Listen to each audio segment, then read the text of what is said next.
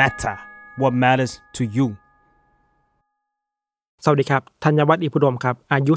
36เพิ่งไปเที่ยวมายังลงรูปแฟนได้หมดเลยครับ30ยังจ๋อยเรื่องจ๋อยของคนแจ๋วพูดอะไรตอบอะไรเนี่ยเกรงใจอาชีพบก.สื่อกับเขาบ้างแต่ว่า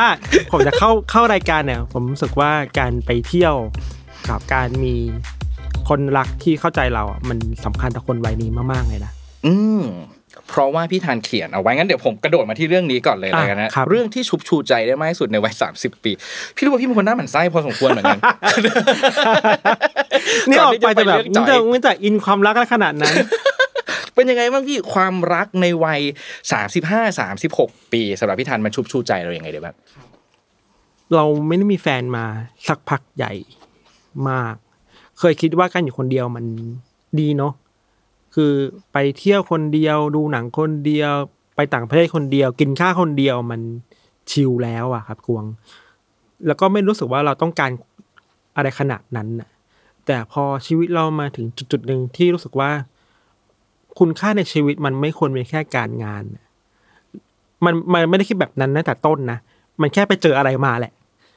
มันแค่ไปเจออะไรมาแล้วรู้สึกว่าว่ะจริงๆชีวิตเราก็มีมิติอื่นหรือเปล่านะแล้วเมื่อก็ได้เจอกับแฟนใช่ไหมครับก็ได้โชคดีที่เรามีแฟนที่เหมือนเป็นตัวเราอีกเวอร์ชั่นหนึ่งคิดอะไรคล้ายกันเชื่ออะไรคล้ายๆกันไม่ได้มีแกปมาระหว่างกันมากคือเวลาเราพูดถึงความรักมันจะมีความคลีเช่เนาะเช่นแบบดูหน้าผมดิ มันจะมีความแบบเฮ้ยเราควรมีคนรักที่ไม่เหมือนเรามาเติมเต็มกันแต่เราเป็นสายที่แบบแต่คนรักของเราอ่ะแฟนเราเป็นคนที่เหมือนกับเราอ่ะคือมีความเหมือนมากกว่าความต่างนะครับเพราะฉะนั้นมันแชร์อะไรกันได้มากแล้วความรักที่มันเกิดขึ้นในวัยเนี้ยมันไม่ได้เป็นแค่เธอความหวานใจกันละกันน่ะแต่แบบด้วยความที่มันสามารถแชร์ความเจ็บปวดอะไรบางอย่างกันแชร์โมเมนต์ที่แต่ละคนมันเหนื่อยล้ากันด้วยความที่เป็นคนวัยทำงานทั้งคู่ครับแล้วแฟนเราทำคอนซัลท์ใช่ป่ะคือเคยทำแนวเทคมาก่อนสตาร์ทอัพอ่ะวันนี้มาทำสายคอนซัลท์อ่ะกลายเป็นว่าแฟนเราก็เป็นคอนซัลท์เราอีกทีนึงมันเหมือนแบบเราสองคนเป็นคอนซัลท์ชีวิตกันละกันมันได้นั่งฟังว่าวันนี้ไปเจออะไรมาแล้ววันนี้เหนื่อยอะไรบ้างอะไรเงี้ยจริงๆชีวิตในวัยนี้ด้วยบทบาทหน้าที่แบบนี้ครับความรับผิดชอบเยอะๆสูงๆเนี่ยการได้มีคนที่สามารถแชร์อะไรด้วยกันได้อะและไม่ได้จัดเราอะว่าสิ่งที่เราทำมันแย่เหรอมันไม่ดีอะมันช่วยได้เยอะเนาะมันไม่ได้ช่วยแค่ให้ผ่านพ้นวันนี้ไปอ่ะแต่มันช่วยในหลายอย่างเช่นไม่เป็นไรหรอกเราเดี๋ยวมันก็ผ่านไปได้อะหรือแม้แต่แบบเฮ้ยจะอยู่คอนโดใหม่เลือกอะไรกันดีอะไรเงี้ยมันคืออะไรแบบนั้นนะครับแต่หลักๆแล้วรู้สึกว่าสิ่งที่ความรักที่ดีมาช่วยเราได้มันคือนี่แหละมันมีคนที่รับฟังเราแล้วเราไม่จัดเราแล้วเราเหมือนเป็นพื้นที่ปลอดภัยอ่ะถ้าตอนนี้ไม่ได้มีความรักครั้งนี้พี่นันคิดว่ามีอะไรเปลี่ยนแปลงในชีวิตบ้างเราจะยอมแพ้กับอะไรต่างๆได้ง่ายมากเลยอ่ะเพราะมันเหมือนไอ้ก้อนความรู้สึกอะไรบางอย่างที่มันรับมาเรื่อยๆทับถมมาเรื่อยๆครับมันไม่มีที่ระบายออกครับกวงจะไประบายกับอย่างมากก็ได้เจ้าอิงที่เป็นผู้ช่วยอ่ะเนี่ยผมเข้าใจเลยมันก็ได้แค่อิงที่เป็นผู้ช่วยในเรื่องการงานบางทีมันมีบางมิติที่เราก็ไม่กล้าแชร์กับอิงเพราะเกรงใจอิงที่เป็นผู้ช่วยเราเรื่องส่วนตัวอะไรเงี้ยถึงแม้จะคุยกันได้นะแต่แบบจริงแฟนที่เข้าใจเราด้วยรู้สึกว่าอะไรแบบนี้มันแชร์กันได้เยอะมากแต่ถ้าเราไม่มีแฟนรู้สึกว่าเราคงไปนั่งจ่องๆดูหนังคนเดียวอยู่ในตอนนี้มั้งนะมันก็มีพาร์ทที่เราทำงานสื่อในแมทเทอร์หรือพอดแคสต์มาโดยที่ไม่มีแฟนเหมือนกันนะแต่พอมามองเปรียบเทียบตัวเองครับเราก็รู้สึกว่าสิ่งที่เปลี่ยนไปคือเรารู้สึกไม่ได้อ้างว้างขนาดนั้นนะถึงแม้วันนี้มันแย่แต่แบบเราจะมั่นใจได้ว่าไอ้ความแย่ๆวันนี้เราไปคุยกับแฟนแล้วจะมีคนที่เข้าใจเราอยู่มันคือความรู้สึกว่าอ้างว้างน้อยลงแล้วพอมันอ้างว้างน้อยลงอ่ะมันไอ้ความอ้างว้างนี่มันหายไปมันจุดเติมเต็มอะไรบางอย่างที่ทำให้ใจมันอยากไปต่อได้มากขึ้นนะครับมันไส้ไหมแต่ว่าเห็นเป็นคนชัดเจนเรื่องความรักของพี่ธันมากๆตั้งแต่ตอนที่ผมไปฟัง EP long distance ใช่ไหมที่มันจะเห็นแบบมุมมองของความละเอียดอ่อนอะไรบางอย่างที่มันถ้าผมเดาอ่ะมันคือเพิ่มมากขึ้นจากตอนที่ยังไม่ได้มีความรักมากพอสมควรจริงๆเราโคตรเป็นมือใหม่เรื่องความรักแล้วเว้ยเราคือแบบเป็นคนที่แบบอ่อนด้อยเรื่องความรักอ่ะแต่แค่โทษทีครับพี่ตอนที่ไม่ได้มีความรักก่อนหน้านี้ระยะเวลาประมาณเท่าไหร่หลายปีตั้งแต่เรียนจบมาไม่กี่ปีอ่ะ5-6 ปี6-7จำไม่ได้แล้วหุ้ยหลักเกือบ10อยู่เหมือนกันที่ไม่ได้มีความรักใช่ก็ถึงแม้จะแบบไม่ได้มีใครในช่วงเวลานั้นนะครับแต่ว่ามันเก็บในการลงดีเทลกับความรู้สึกคนมากขึ้นมั้งในระหว่างนั้นน่ะคือทั้งการทำงานเองเรื่องครอบครัวเองมันรู้สึกว่าเราคิดมากขึ้นนะครับกวงคิดมากขึ้นในเรื่องคำพูดความรู้สึกคนแต่ก็มีบางช่วงที่เหวี่ยงไปเหมือนกันนะเช่นคิดแคร์มากเกินไปคลาสสิกแคร์มากเกินไปหรือเปล่าว่าแต่เราว่ามันก็จะปรับจูนกันได้อะยิ่งช่วงเวลาที่อันนี้ก็ดูเป็นแบบจังหวะที่นรกเหมือนกันเนาะคือไอ้ช่วงเวลาที่เราไม่มีใครก็ไม่มีใครเลยอะไรเงี้ยแต่แบบพอมีแล้วเราก็หยุดป่ะโอเคสมมติคุยคนนี้เวลาจีบกันอะไรเงี้ยแบบเราโสมั่นใจมากว่าคนนี้แหละอะไรเงี้ยครับแล้วช่วงเวลาที่รู้สึกว่าน่าจะ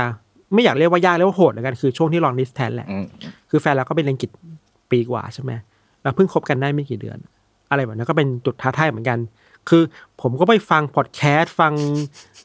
บทความมันเยอะแยะลองดิสแทนนี่อันตรายเลยนะนักต่อนักแล้วที่แบบเลิกกันเพราะลองดิสแทนน่ะเราเลยรู้สึกว่าต้องใส่ใจมากๆลงดีเทลมากๆแคร์มากๆอะไรเงี้ยครับสำหรับมือใหม่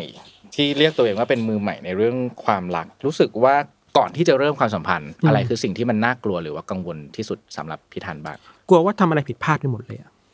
ทำอะไรแล้วเขาจะไม่พอใจหรือเปล่ามือใหม่จริงด้วยรู้สึกว่าแบบพูดอย่างนี้ได้ไหมนะเฮ้ยน่ารักเนี่ยเหลือต้องคัน3 ขวบน่ารักแบบพูดอย่างนี้เขาจะรู้สึกยังไงมันสุดท้ายแล้วไม่ว่าระหว่างทางมีความรู้สึกอะไรครับกลัวแล้วว่าปลายทางมันคือความรู้สึกไม่อยากสูญเสียเขาไปแล้วพอรู้สึกว่าไม่อยากสูญเสียใครไปมันจะแคร์ไปทุกอย่างเลยแต่บางทีไอ้การแคร์เกินไปคิดมากไปเองมันก็เป็นผลเสียนะคือเขาเคยมีแบบนี้เหมือนกันเช่นพยายามแบบอะไรนะพยายามถามมาอยู่เรื่อยๆเป็นอะไรหรือเปล่าบางทีมาคิดทีหลังใช่ถ้ากูก็รำคาญนะแต่ก็มันคือการปรับสมดุลเข้าหากันแหละมันจะมีอันนึงครับพี่ธันเมื่อกี้พูดถึงเรื่องกลัวว่าจะสูญเสียไปใช่ไหมสุดท้ายแล้วมันมีภาวะคล้ายๆแบบนี้มั้ยคือเรากลัวที่จะสูญเสียใครสักคนหนึ่งไปสุดท้ายเราก็กลายเป็นเราเองที่สูญเสียอะไรบางอย่างในตัวของเราไปมีครับมีเป็นเรื่องการงานเป็นเรื่องเพื่อนด้วยนะเช่นเราเคยสูญเสียเพื่อนที่สนิทไปในวัย30แบบนี้แหละบางคนเพราะไม่ได้ติดต่อกันมุมมองในบางเรื่องไม่ตรงกันจุดยืนทางการเมืองอะไรบางอย่างไม่ตรงกันก็มีหรือแม้แต่คนที่เคยทำงานด้วยกันในอดีตแล้วจุดยืนแบบนี้แต่เราในวันนั้นยังน่ารักกันอยู่รู้สึกว่าเขาเป็นคนที่ดีเราเคารพมากเราดีมากแต่วันนึงแม้จะไม่เคยคุยกันนะแต่ก็รู้สึกว่าเราสูญเสียเขาไปเหมือนกันนะเรารู้สึกว่าอันเนี้ยเป็นสิ่งที่มันทำงานกับใจเราอยู่ที่สุดเรื่องนึงคือสูญเสียทั้งตัวเองด้วยนะสูญเสียทั้งคนที่เราเคยยึดมั่นศรัทธาเคยมีเคสแบบนี้คล้ายๆกันเจ็บปวดมากเลยเหมือนกันเนาะใช่ การสูญเสียไม่ว่าจะด้วยเหตุผลอะไรก็ตามมันมีเรื่องของความสูญเสียจริงๆความผิดหวังในตัวของคนที่เราเคยเชื่อมั่นและศรัทธามากๆเราโตมาด้วยความที่มีไอดอลเยอะแยะมากมายขอคุยเรื่องนี้เลยชอบมากมามีไอดอลเยอะแยะมากมายเลยเราเชื่อมั่นในเขามากเราเคยมีเขาเป็นต้นแบบในชีวิตอะไรบางอย่างมากๆเนาะรู้สึกว่าว่ะเขาแม่งเท่ว่ะไม่ถึงว่าเราไม่ได้บูชาตัวบุคคลขนาดนั้นนะแต่ก็มีนิดหน่อยแต่แค่แบบบูชาในสิ่งที่เขาทำว่ามันดีมันถูกต้องว่ะแต่เมื่อเวลาผ่านไปครับสิ่งที่เขาเริ่มกลายเป็นมันก็เศร้าเนาะสิ่งที่เขาเริ่มกลายเป็นมันคือสิ่งที่เขาเกลียดในอดีต เรื่องนี้มันไม่ได้เจ็บปวดแค่ในมิตินี้นะมิติอีกมิตินึงคือเฮ้ยแล้ววันนึงเราจะเป็นแบบนั้นด้วยเปล่าวะสิ่งที่เราเคยเกลียดในอดีตเราต่อต้านมาตลอดแล้วเมื่อวันนึงเมื่อปัจจัยอะไรบางอย่างมันบังคับหรือเงื่อนไขอะไรบางอย่างในชีวิตการงานธุรกิจมันบังคับว่าคุณต้องเป็นแบบนั้นเพื่อได้อยู่รอดให้ได้มันก็เป็น question ใหญ่ๆของเราในวัยนี้นะครับกวงว่าเราพร้อมจะกลายเป็นคนแบบนั้นเปล่าวะได้คำตอบบ้างไหมวันนี้เราเลือกว่าเรายังไม่เป็นแบบนั้นแต่ถามว่าแอนตี้ไหมก็ไม่ได้แอนตี้นะแต่เข้าใจว่าทำไมเขาถึงเป็นแบบนั้นคือเมื่อก่อนจะแบบเฮ้ยเราผิดหวังมากเลยว่ะทำไมเขากลายเป็นแบบนั้นมือคนที่เราเคยศรัทธาเคยชื่นชอบแต่พอมามองอีกมิตินึงเราเข้าใจเขานะว่าอ๋อเพราะเงื่อนไขแบบนี้ไงเพราะเหตุผลแบบนี้ไงเขาจำเป็นต้องเป็นแบบนั้นเพื่อที่จะไปในเส้นทางของเขาครับมันคือมองออกไปเหนือตัวคนน่ะเราพยายามเชื่อแบบนี้ตลอดว่าสิ่งหนึ่งที่ทำให้คนหนึ่งมันเปลี่ยนแปลงได้อะมันไม่ได้มีแค่ตัวเขาเองกวงมันคือบริบทรอบข้างที่มันขับดันมันดราให้คนต้องเปลี่ยนไปในทางใดทางหนึ่งด้วยเราจะไปโทษเขาอย่างเดียวไม่ได้หรอกอีกอย่างหนึ่งคือก็โทษตัวเองด้วยว่านี่ไงก็มึงไม่ควรไปบูชาเขาขนาดนั้นไงตอนนี้ยังพยายามแล้วก็ยังคิดว่าตัวเองไม่เป็นแบบนั้นพี่ทันจับสังเกตจับสัญญาณเจอไหมพี่อะไรบ้างที่น่าจะทำให้พี่กลายเป็นคนแบบนั้นได้การคิดถึงคนอื่นมากขึ้นการคิดว่าต้องพาอะไรบางอย่างให้มันไปรอดการดูแล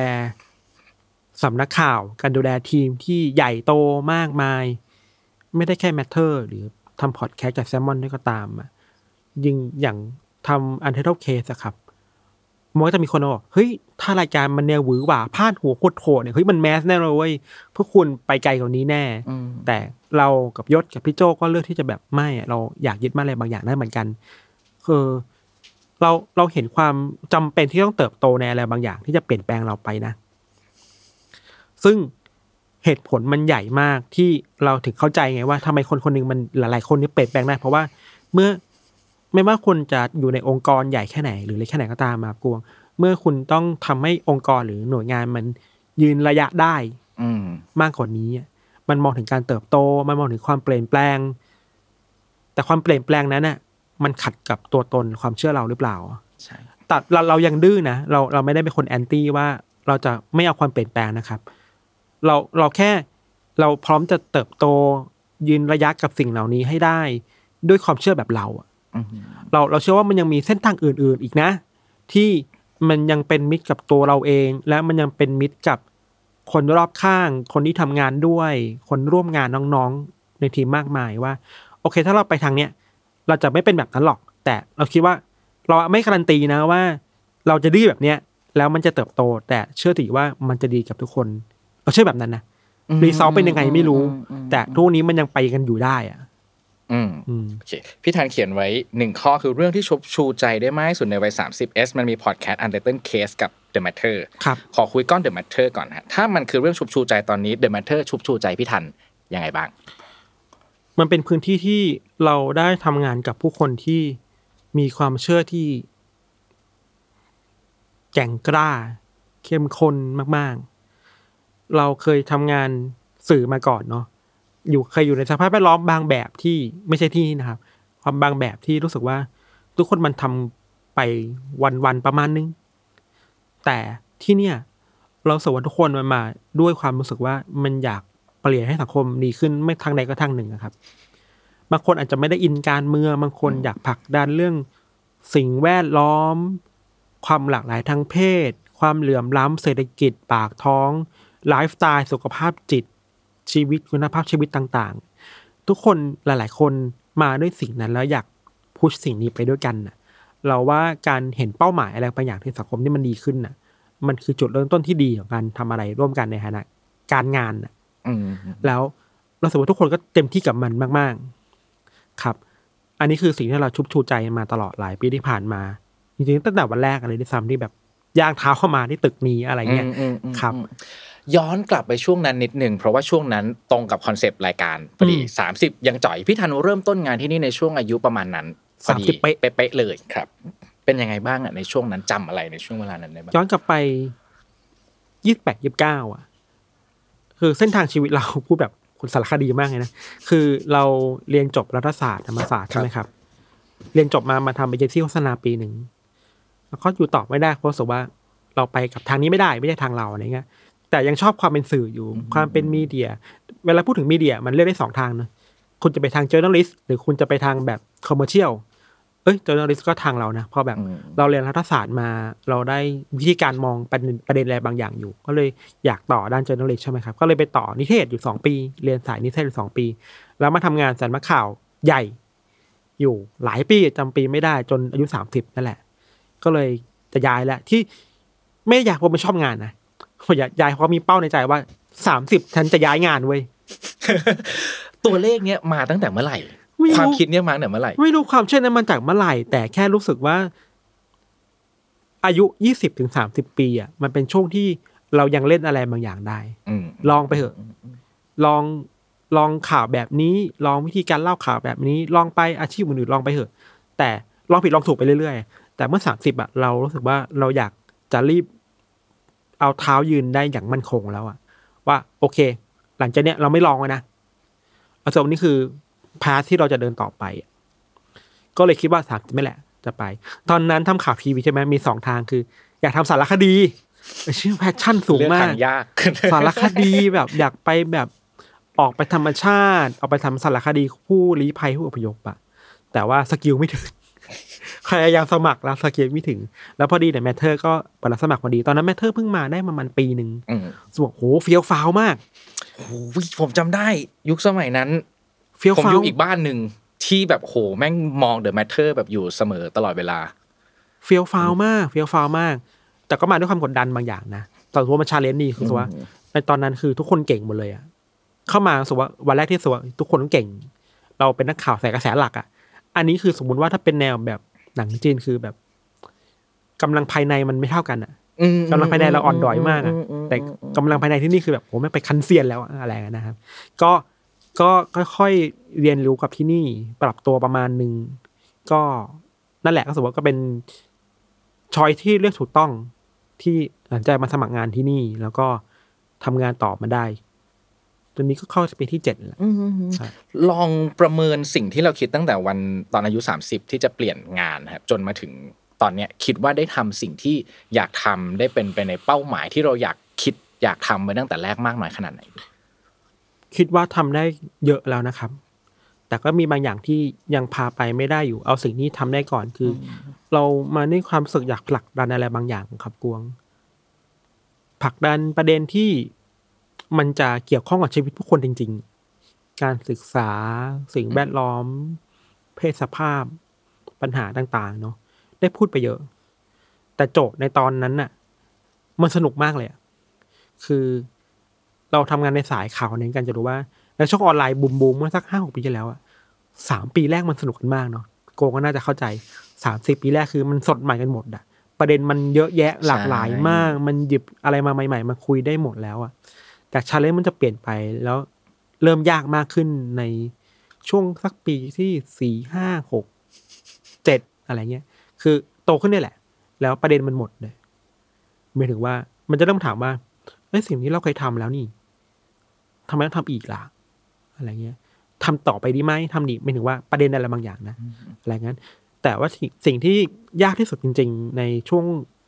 สมมติเราแบ่งเป็น2 ครึ่งครึ่งหลังครึ่งที่2กับแมทเทอร์คือการต้อง manage คนการต้องดูแลภาพรวมมากขึ้นพอโตขึ้นตำแหน่งมันใหญ่ขึ้นนะมันเริ่มคิดถึงตัวเองน้อยลงครับกวงรู้สึกว่าชีวิตในวัย30เนี่ยอันนี้คือไฮไลท์สำคัญของชีวิตเราในวัยนี้มากเลยมันคือการคิดถึงคนมากขึ้นมากๆแต่ก็เคยเป็นวัยที่ไม่คิดถึงคนก็มีนะ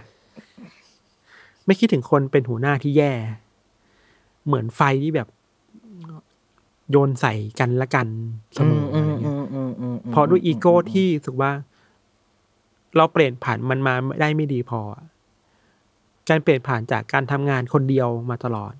มาคนที่ดูแลภาพรวมดูแลทีมดูแลน้องบางคนอะไรเงี้ยมันจะมีน้องบางคนที่เรารู้สึกผิดหรือวันนี้ที่แบบเราเป็นหัวหน้าที่แย่มากเราท็อกซิกแล้วก็เราโยนอีโก้ใส่เราไม่ฟังน้องอะไรเงี้ยครับแต่ก็เริ่มเรียลไลซ์ได้แล้วก็เริ่มอ่อนลงมาเรื่อยๆเรื่อยๆเรื่อยๆอะไรเงี้ยครับมันเรียลไลซ์จากอะไรได้บ้างอะครับพี่น้องร้องไห้ก็เป็นความรู้สึกผิดครั้งใหญ่ครั้งหนึ่งในชีวิตทำงานคือเวลาเราทำงานกันหนักๆอะครับเราเมื่อก่อนเนี่ยเราจัดว่าทำไมทำผิดพลาดล่ะทำผิดแบบนี้มันมีคนเดือดร้อนนะโอ้โหถ้าย้อนกลับไปคือเราอยากตีตัวเองตายมากเลยอะคือแบบโอเคแหละทุกคนมันพลาดได้เนาะมันมีเอฟเฟกต์ของความผิดพลาดนั้นนะแต่มันควรจะไม่ได้มองแค่ว่าเพราะเขาไม่ตั้งใจหรือเขาผิดพลาดอะไรอะคือเราไปจัดว่าผิดพลาดแล้วมันมีผลกระทบมากมายนะมีคนเดือดร้อนนะแล้วมันคือการโยนภาระทั้งหมดไปให้กับน้องอ่ะทั้งที่ความผิดพลาดมันเกิดขึ้นได้กับทุกคนน่ะแล้วสิ่งที่สำคัญคือมาเรียนรู้ด้วยกันเราเป็นคนดูแลทีมเราเป็นพี่ของน้องอ่ะเราบอกอะไรได้บ้างเลือกใช้คำพูดการเลือกสื่อสารน่ะทำให้มันไม่ทำร้ายจิตใจกันแต่ก็ไม่ได้ละทิ้งประเด็นปัญหาที่มันเกิดขึ้นนะเราก็พูดอย่างนั้นไปพูดแบบนี้แหละเราจำคำพูดไปเป๊ะไม่ได้แต่พูดประมาณนี้ว่าสิ่งที่พลาดมันมีเอฟเฟกต์มันนะทำไมเป็นแบบนั้นน้องที่รู้สึกแย่อยู่แล้วเขาแย่กว่าเดิมแล้วน่าจะวันรุ่งขึ้นหรืออีกวันนึงมั้งก็นั่งคุยกันก็คุยกัน2 คนอะไรเงี้ยน้องเป็นน้องที่รักมากๆคนหนึ่งในทีมใช่ไหมครับน้องนักข่าวน้องก็บอกว่าเหนื่อยกายอ่ะไปทำงานไม่เหนื่อยเท่าไหร่หรอกมันเหนื่อยใจนะพี่ทันโอ้โหประโยคนั้นเราแบบโคตรเรียลไลซ์ความเป็นหัวหน้าที่ไม่ดีเลยอะกวงว่าเฮ้ยที่ผ่านมาเราไม่สนใจน้องขนาดนี้เลยหรออะไรเงี้ยเวลาเราเหนื่อยมันก็เหนื่อยด้วยกันเนาะมันไม่มีใครไปจัดได้หรอว่าไอ้ความเหนื่อยนี่ของคนทำงานอ่ะอันไหนมันเหนื่อยมากกว่าอันไหนมันเหนื่อยดีเหนื่อยไม่ดีมันเหนื่อยก็คือเหนื่อยอ่ะแต่ไม่ควรไปบอกว่าไอ้สิ่งที่คุณเหนื่อยมันทำให้คนอื่นเดือดร้อนอ่ะโอ้โหแม่งโคตรแย่เลยเว้ยนั่นแหละน้ำตาของน้องในวันนั้นอ่ะมันทำให้เรารู้สึกตระหนักได้ว่าเราเคยเป็นหัวหน้าที่แย่ขนาดไหนหลังจากนั้นครับพี่ทันถ้าตอนนั้นประโยคที่ทำให้เรารู้สึกผิดมันคืออะไรประมาณว่าเฮ้ยความผิดพลาดนั้นมันเอฟเฟกต์กับผู้คนมากมายนะหลังจากนั้นนะฮะคำพูดเวลามันเกิดปัญหาขึ้นมันเปลี่ยนไปยังไงบ้างหรือว่าวิธีการคุยวิธีการมองหรือว่าการวางอีโก้ของเราที่มันเคยเยอะมันเป็นยังไงบ้างครับเราถอดตัวเองออกจากอีโก้เอาอีโก้ถอดตัวเองประมาณนึงคิดเยอะๆคิดให้มากว่าเวลามันเกิดอะไรเกิดขึ้นในทีมหรือว่ามันเกิดข้อผิดพลาดที่เราไม่มีใครตั้งใจหรอกเนาะเราจะไม่ไปจัดว่าเพราะไม่ตั้งใจไงคือเวลาจากสมมติเวลาจากคอมเมนต์งานกันฟีดแบ็กงานกันอะไรเงี้ยครับมันคือเฮ้ยที่ผ่านมาทำดีแล้วเว้ยแต่เรานะคนที่เป็นพี่เลี้ยงหรือเป็นพี่ที่แบบจะมีประสบการณ์มาบ้างนิดหน่อยเราว่าเติมที่นี้เติมอีกนิดเดียวดีว่ะแต่เราจะไม่ได้บอกว่าเฮ้ยไม่ดีไม่ชอบไปแก้มาเราเคยเป็นแบบนั้นไม่ดีไม่ชอบไปแก้มาไม่บอกเลยนะว่าไม่ดียังไงแบบทำไมมึงคนแบบนั้นว่าอะไรเงี้ยแบบนั้นด้วยครับคิดถึงคนอื่นมากขึ้นระวังคำพูดตัวเองมากขึ้นระวังท่าทีตัวเองมากขึ้นซึ่งไอ้สิ่งเนี้ยกวงมันก็เป็นปัญหาใหม่อีกเหมือนกันนะครับผม คือพอระวังตัวเองมากขึ้นเข้าใจพยายามเข้าใจมากขึ้นจนกลายเป็นกลัวทุกอย่างไปหมดเลยขยายความเรื่องนี้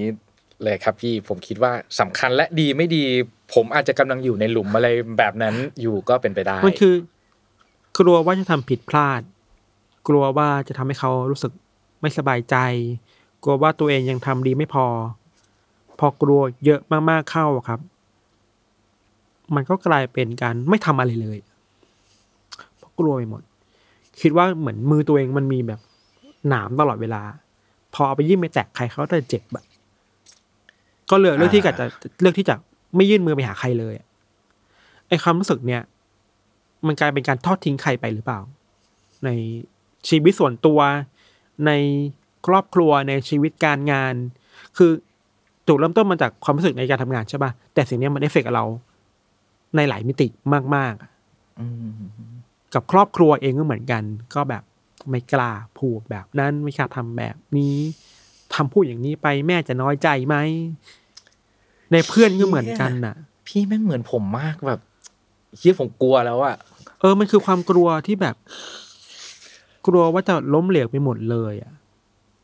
ตอนนี้กลายเป็นปูที่กลับมาอยู่ในกระดองแล้วไม่คิดจะออกไปนอกกระดองมีอีกอ่ะเพราะรู้สึกว่าโลกมันน่ากลัวเกินไปกลัวมากๆกลัวจนไม่ทำอะไรและไอ้การไม่ทำอะไรเนี่ยมันก็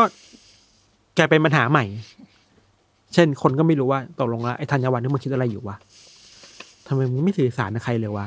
ทำไมไม่ยอมพูดอะไรที่คิดออกมาคิดอะไรออกมาคิดอะไรก็พูดมาสิปัญหาถ้าไม่พูดมันก็ไม่แก้นะ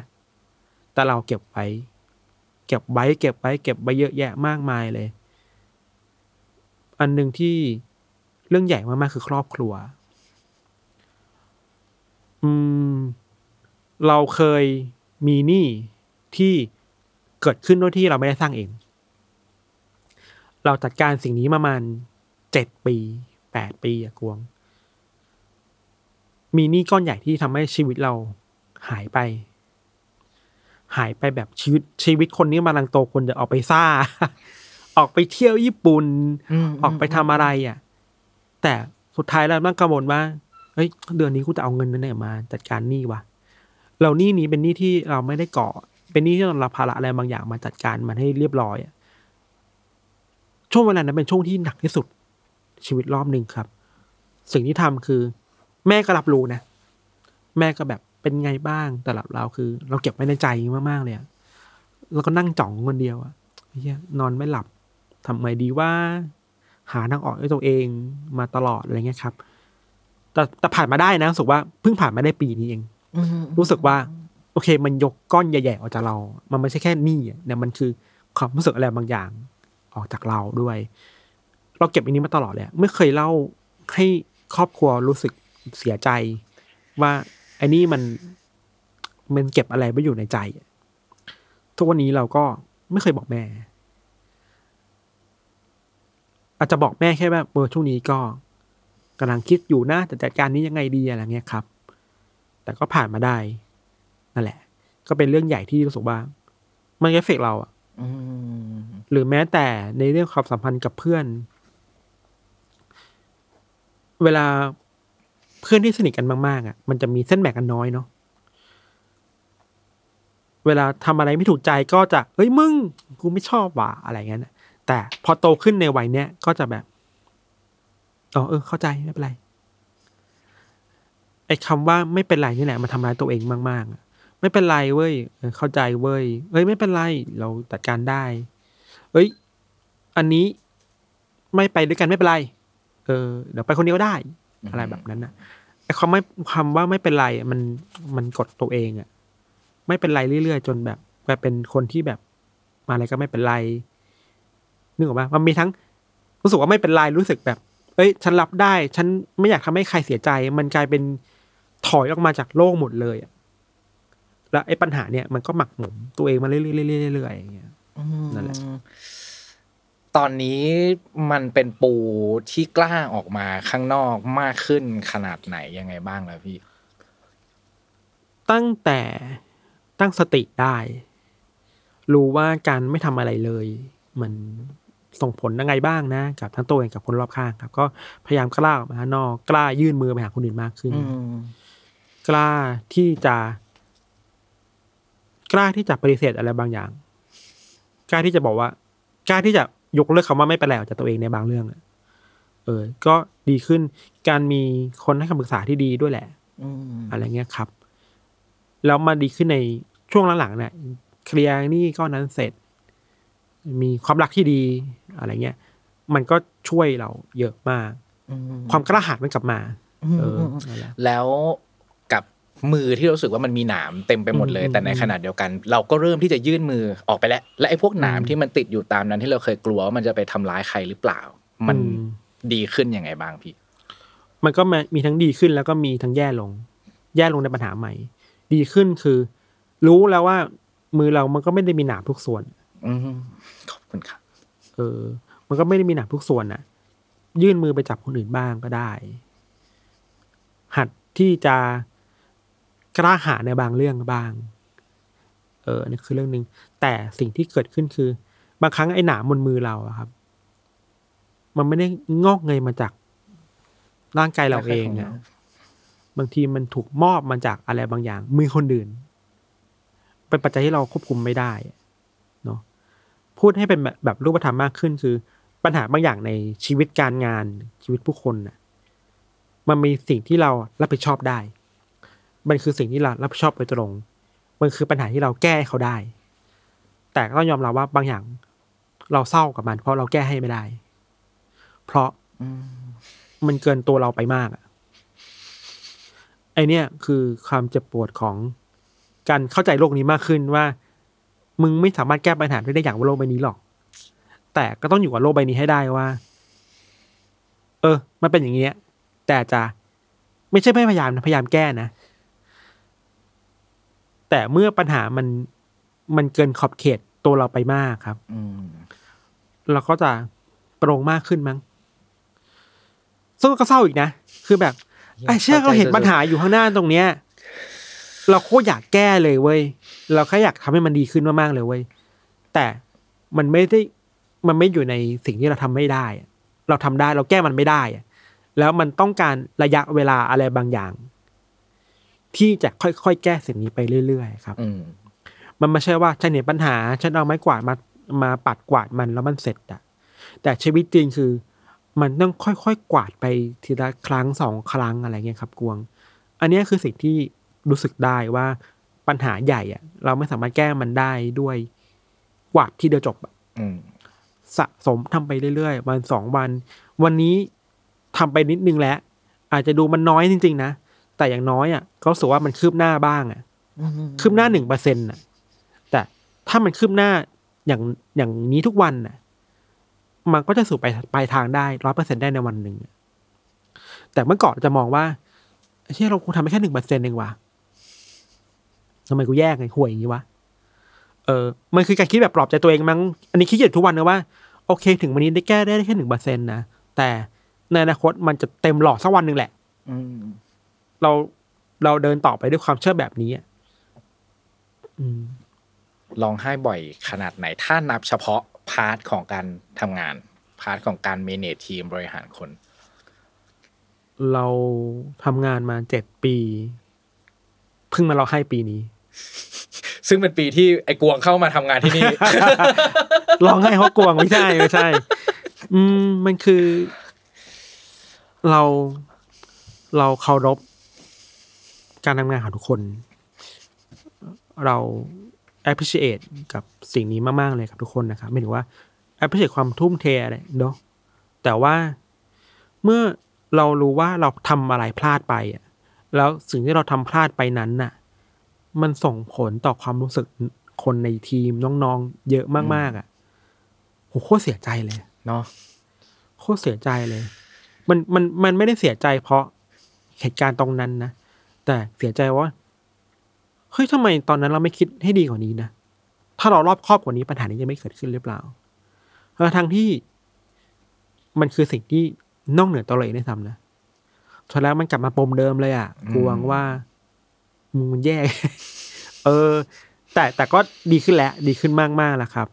รู้สึกว่าก็เป็นประสบการณ์ในวัย30ที่ได้ร้องไห้ในที่ทำงานเป็นครั้งแรกร้องที่ทำงานด้วยเหี้ยกูแคะหัวหน้ากูไม่ค่อยดีแล้วแต่ว่าแคะไปเรื่อยๆเดี๋ยวจะเจอหน้าเราว่าอยู่ในหยดน้ำตาของเขาหรือเปล่าก็ไม่รู้แต่ว่าดีขึ้นนะไม่ถึงว่าการร้องไห้เราผมฟังตอนที่เติร์ดมาพูดในร้องไห้มันเป็นการสื่อสารอะไรบางอย่างแล้วมันเห็นความเป็นตัวเราเองในตัวเองมนุษย์ในตัวเองเราสึกว่ามันช่วยได้เยอะมากมันคือการระบายความอย่างออกมาให้รู้ว่าเราเจ็บปวดกับสิ่งที่มันเกิดขึ้นนะและตั้งสติได้ว่าโอเคเดี๋ยวไปแก้กันทำอะไรให้แล้วก็รู้สึกว่าหลังจากนั้นก็มีสติมากขึ้นรู้แล้วว่าอันนี้เกิดขึ้นใช่ไหม สิ่งที่เราทำ1 2 3 4 5คือสิ่งเหล่านี้นะจะทำให้มันเกิดขึ้นให้ได้ถ้ายังไม่ได้ก็จะขอลองไปอีกเรื่อยๆเพื่อให้ทุกอย่างมันเป็นไปตามคันลองของมันอ่ะการดูแลใจตัวเองเรื่องนึงอีกเรื่องนึงคือการดูแลใจน้องๆในทีมครับเพราะว่าพี่ธันจะเขียนสเตตัสบน Facebook อยู่บ่อยๆเกี่ยวกับเรื่องการดูแลหัวใจของคนในทีมนะโดยเฉพาะเวลาเราทำงานทำข่าวแล้วมันต้องสู้กับอัลกอริทึมสู้กับระบบอะไรแบบต่างๆมากมายที่มันเหนือการควบคุมเหลือเกินการพิสูจน์ตัวเองการหาคุณค่าและความหมาย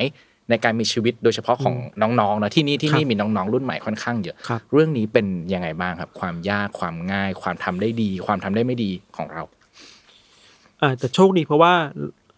เราเหมือนเป็นเวฟแรกเวฟ 1.5 ที่มาทำงานออนไลน์เพราะเราน่าจะใกล้ๆกันเนาะใช่ๆคือไอ้ตระกูลเดือดทั้งหลายในโลกใบนี้อะไรเงี้ยคือแบบเวฟ 1.5 เวฟ1อะไรเงี้ยมันอยู่กับโลกที่สวยหรูมากๆในโลกออนไลน์เนาะเฮ้ยทำแล้วคนแชร์แม่งเป็นพันเป็นหมื่นคนวิวเป็นล้านข่าวเรามันถูกพูดถึงในวงกว้างได้เป็นช่วงเวลาที่ตัวเราใหญ่มากแต่นั่นคือช่วงเวลาที่คุณมาร์ค ซักเคอร์เบิร์กก็ยังเป็นคนดีอยู่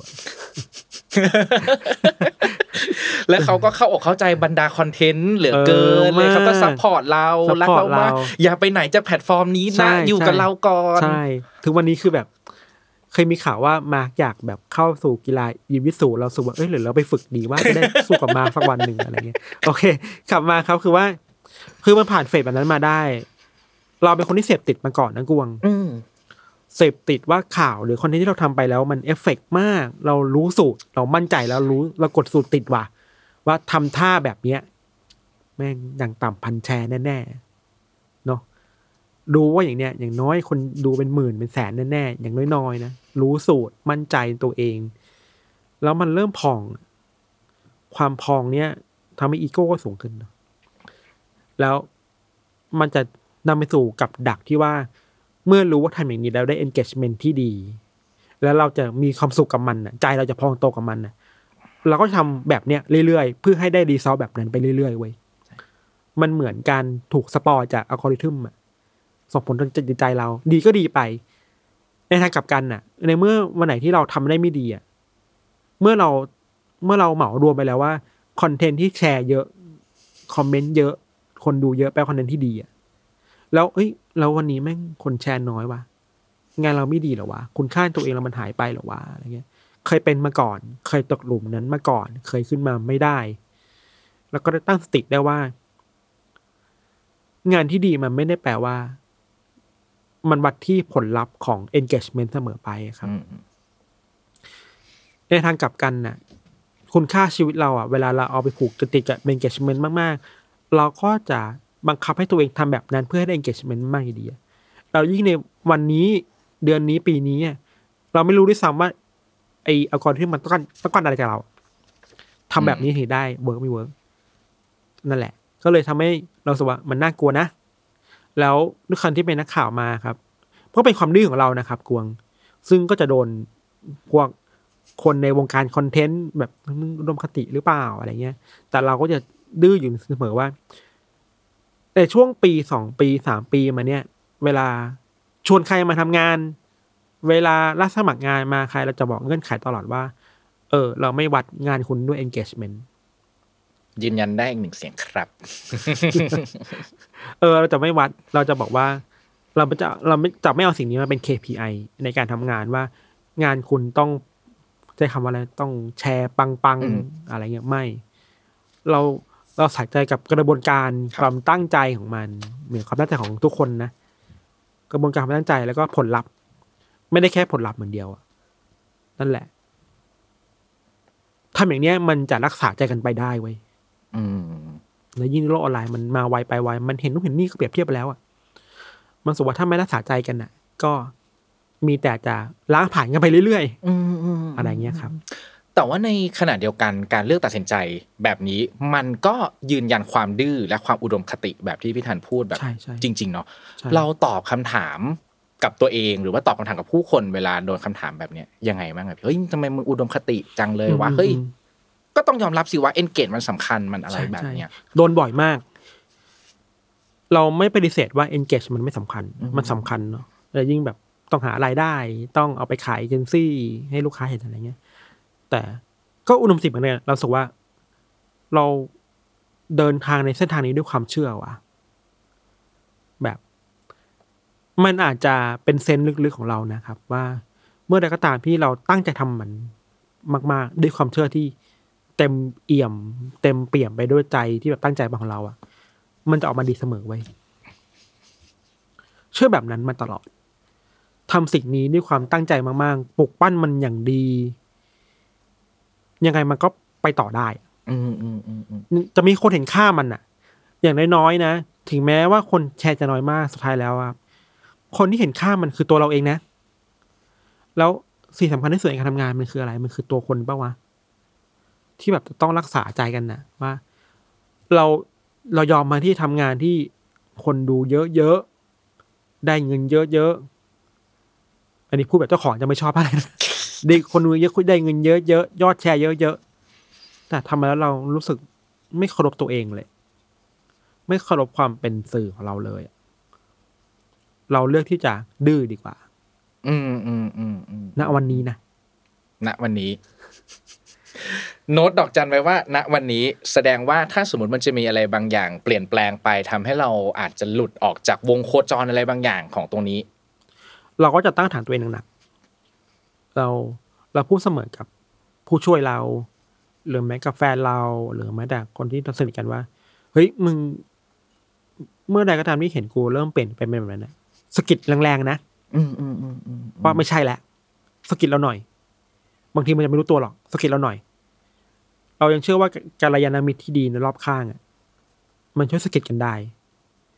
มีรุ่นพี่ที่นับถืออยู่ก็จะสะกิดมาว่าไอ้ท่านอย่างนี้เราว่าไม่เวิร์กอะไรเงี้ยกัลยาณมิตรช่วยได้เยอะครับมีข้อนี้อาจจะต่อเนื่องกันฮะสิ่งที่คิดว่าคนวัย30ต้องมีหรือต้องทำแต่ตอนนี้ยังไม่มีหรือยังไม่ทำพี่ท่านเขียนไว้ว่าคือความเชื่อมั่นในความเชื่อให้ถึงปลายทางรู้สึกว่ายังไม่มีสิ่งนี้และยังไม่ทำสิ่งนี้เพราะว่าอะไรพี่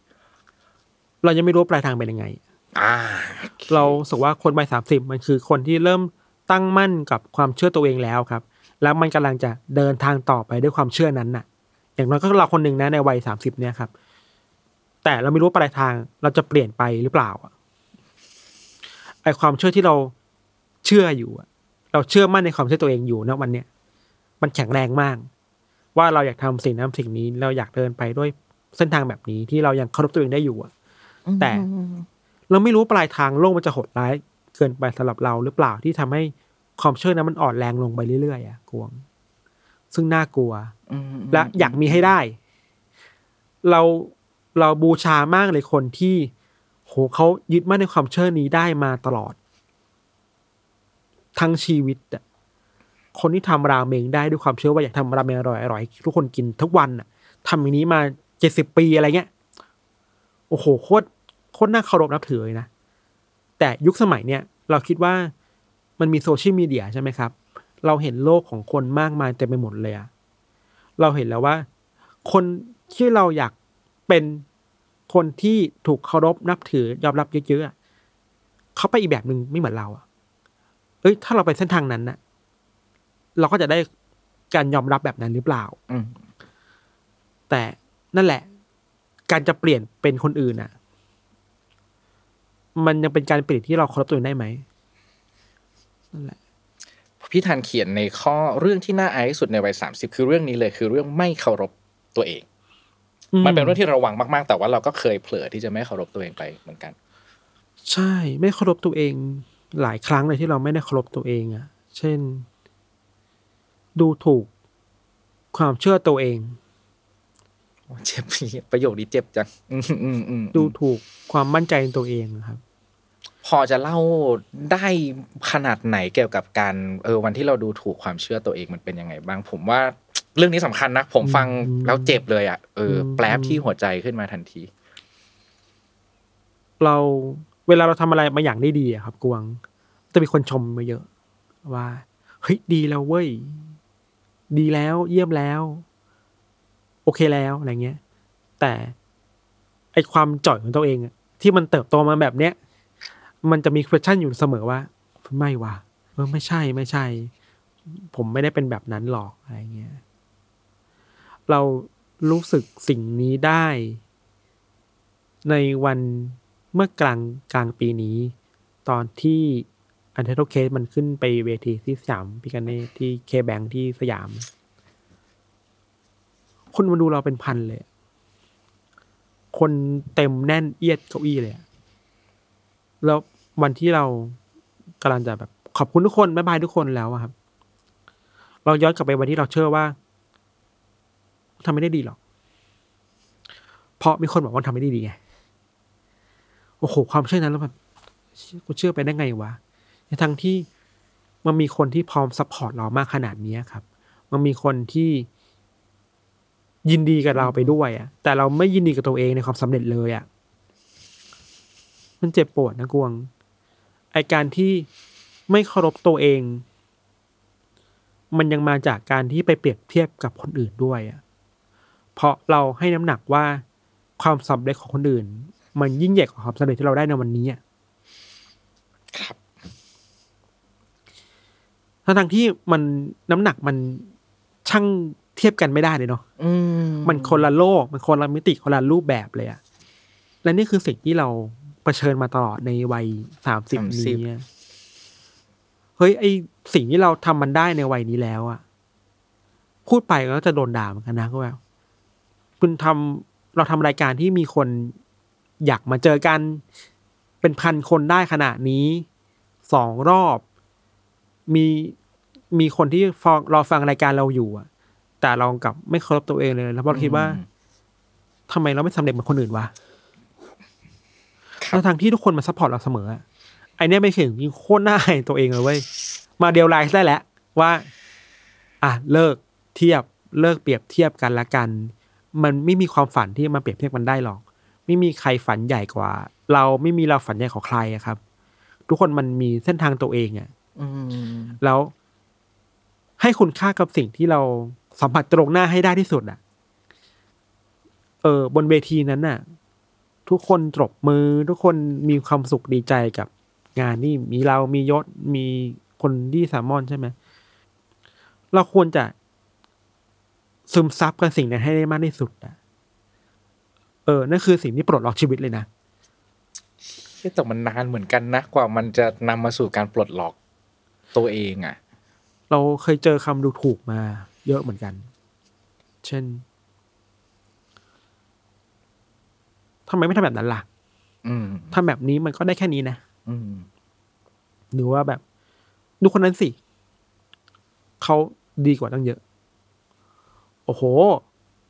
ใจฝ่อเลยก็เป็นอย่างนั้นมาตลอดจนเห็นบนเวทีนั้นแหละว่ามีคนมาหาเรานะ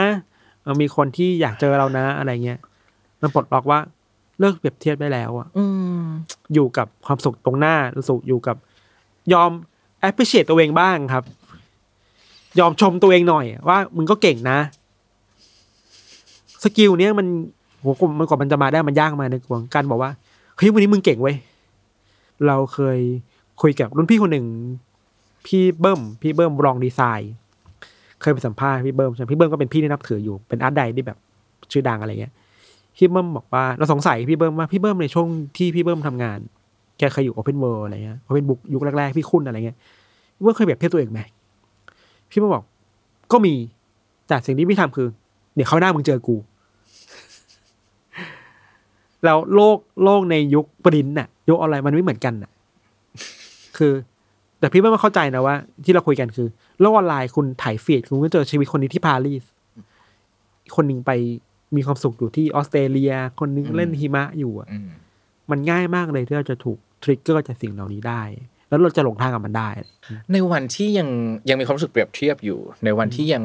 ใจฝ่อและไม่เคารพตัวเองอยู่แต่ยังต้องไปอัดรายการ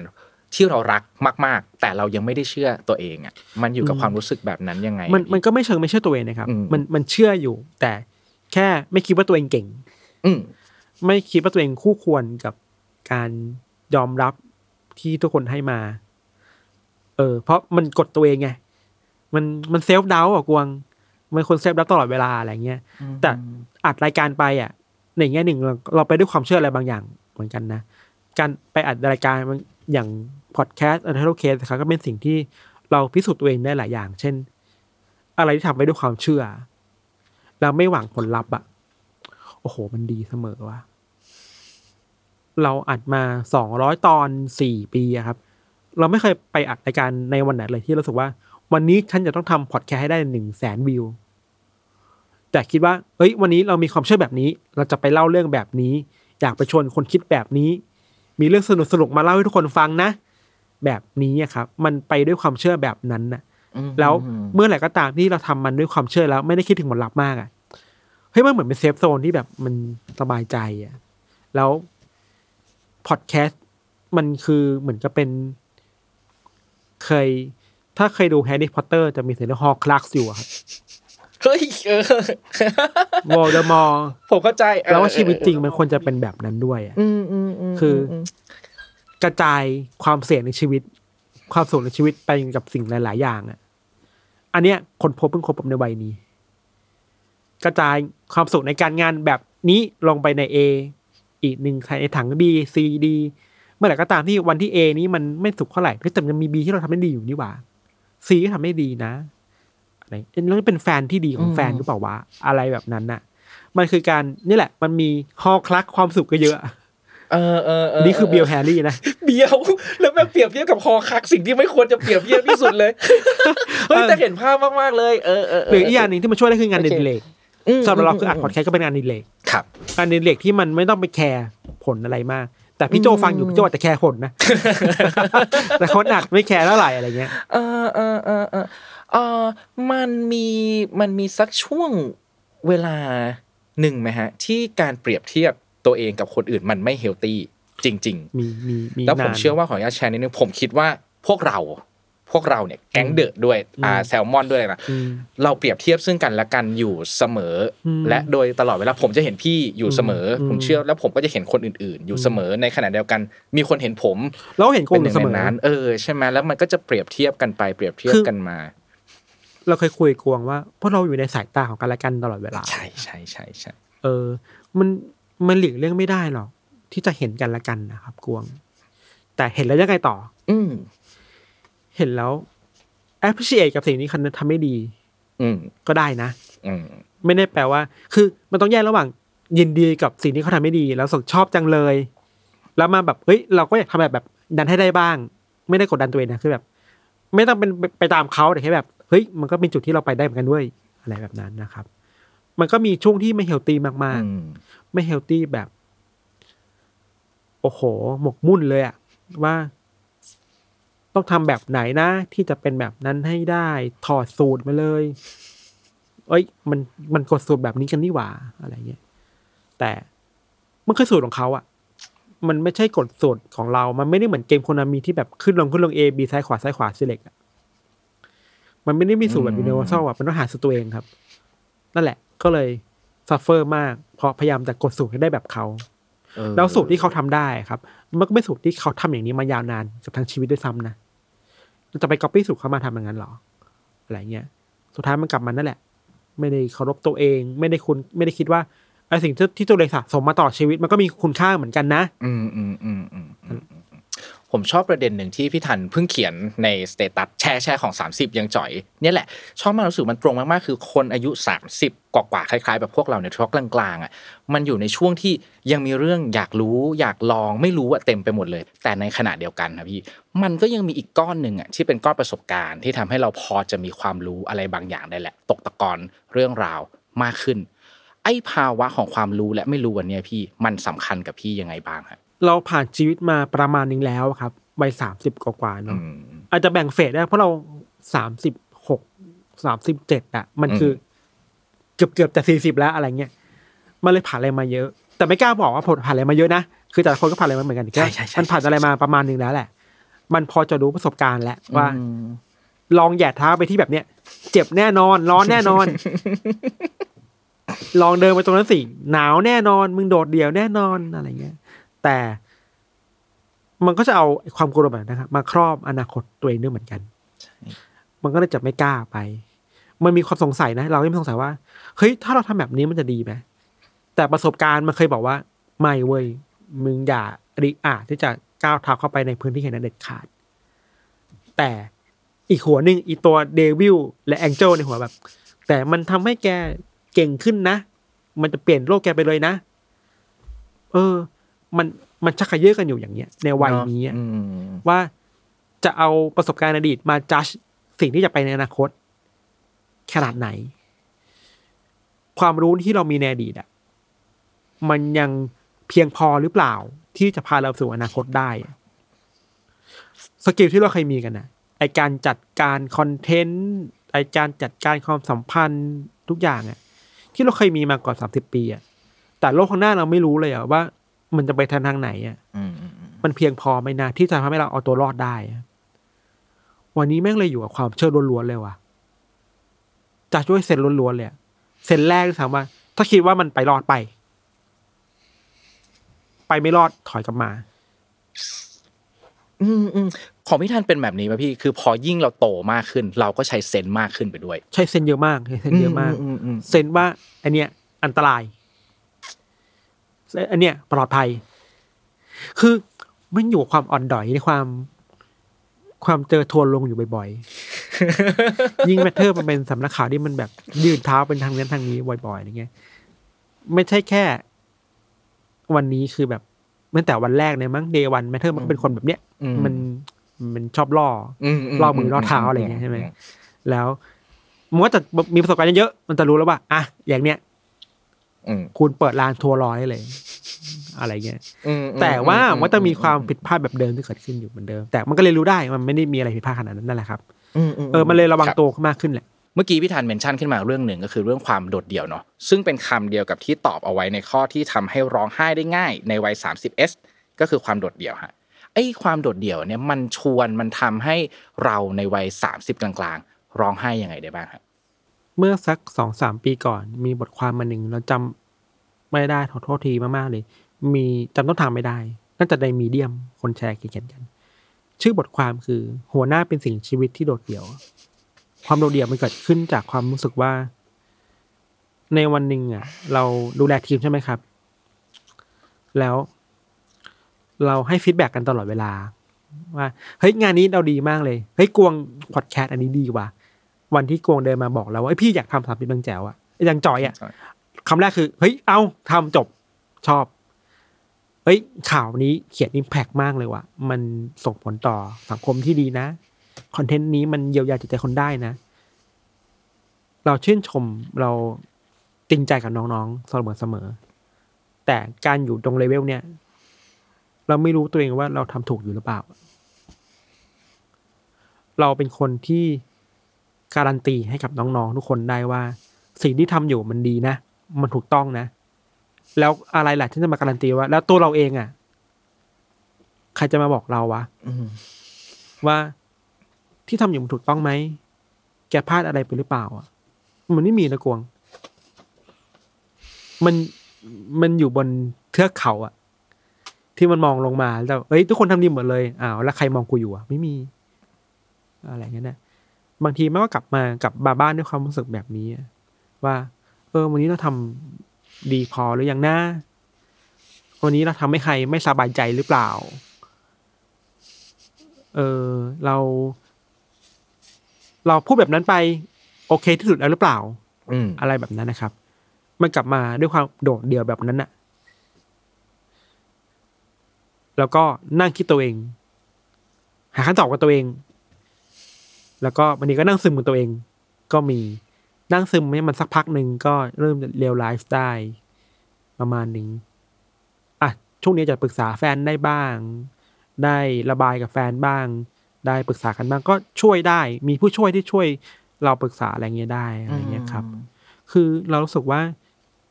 การเป็นคนเจน Y อ่ะกวงคนเจน Y ในวัยประมาณเนี้ยการที่ต้องอยู่ระหว่างความคาดหวังจากข้างบนใช่ไหมกับ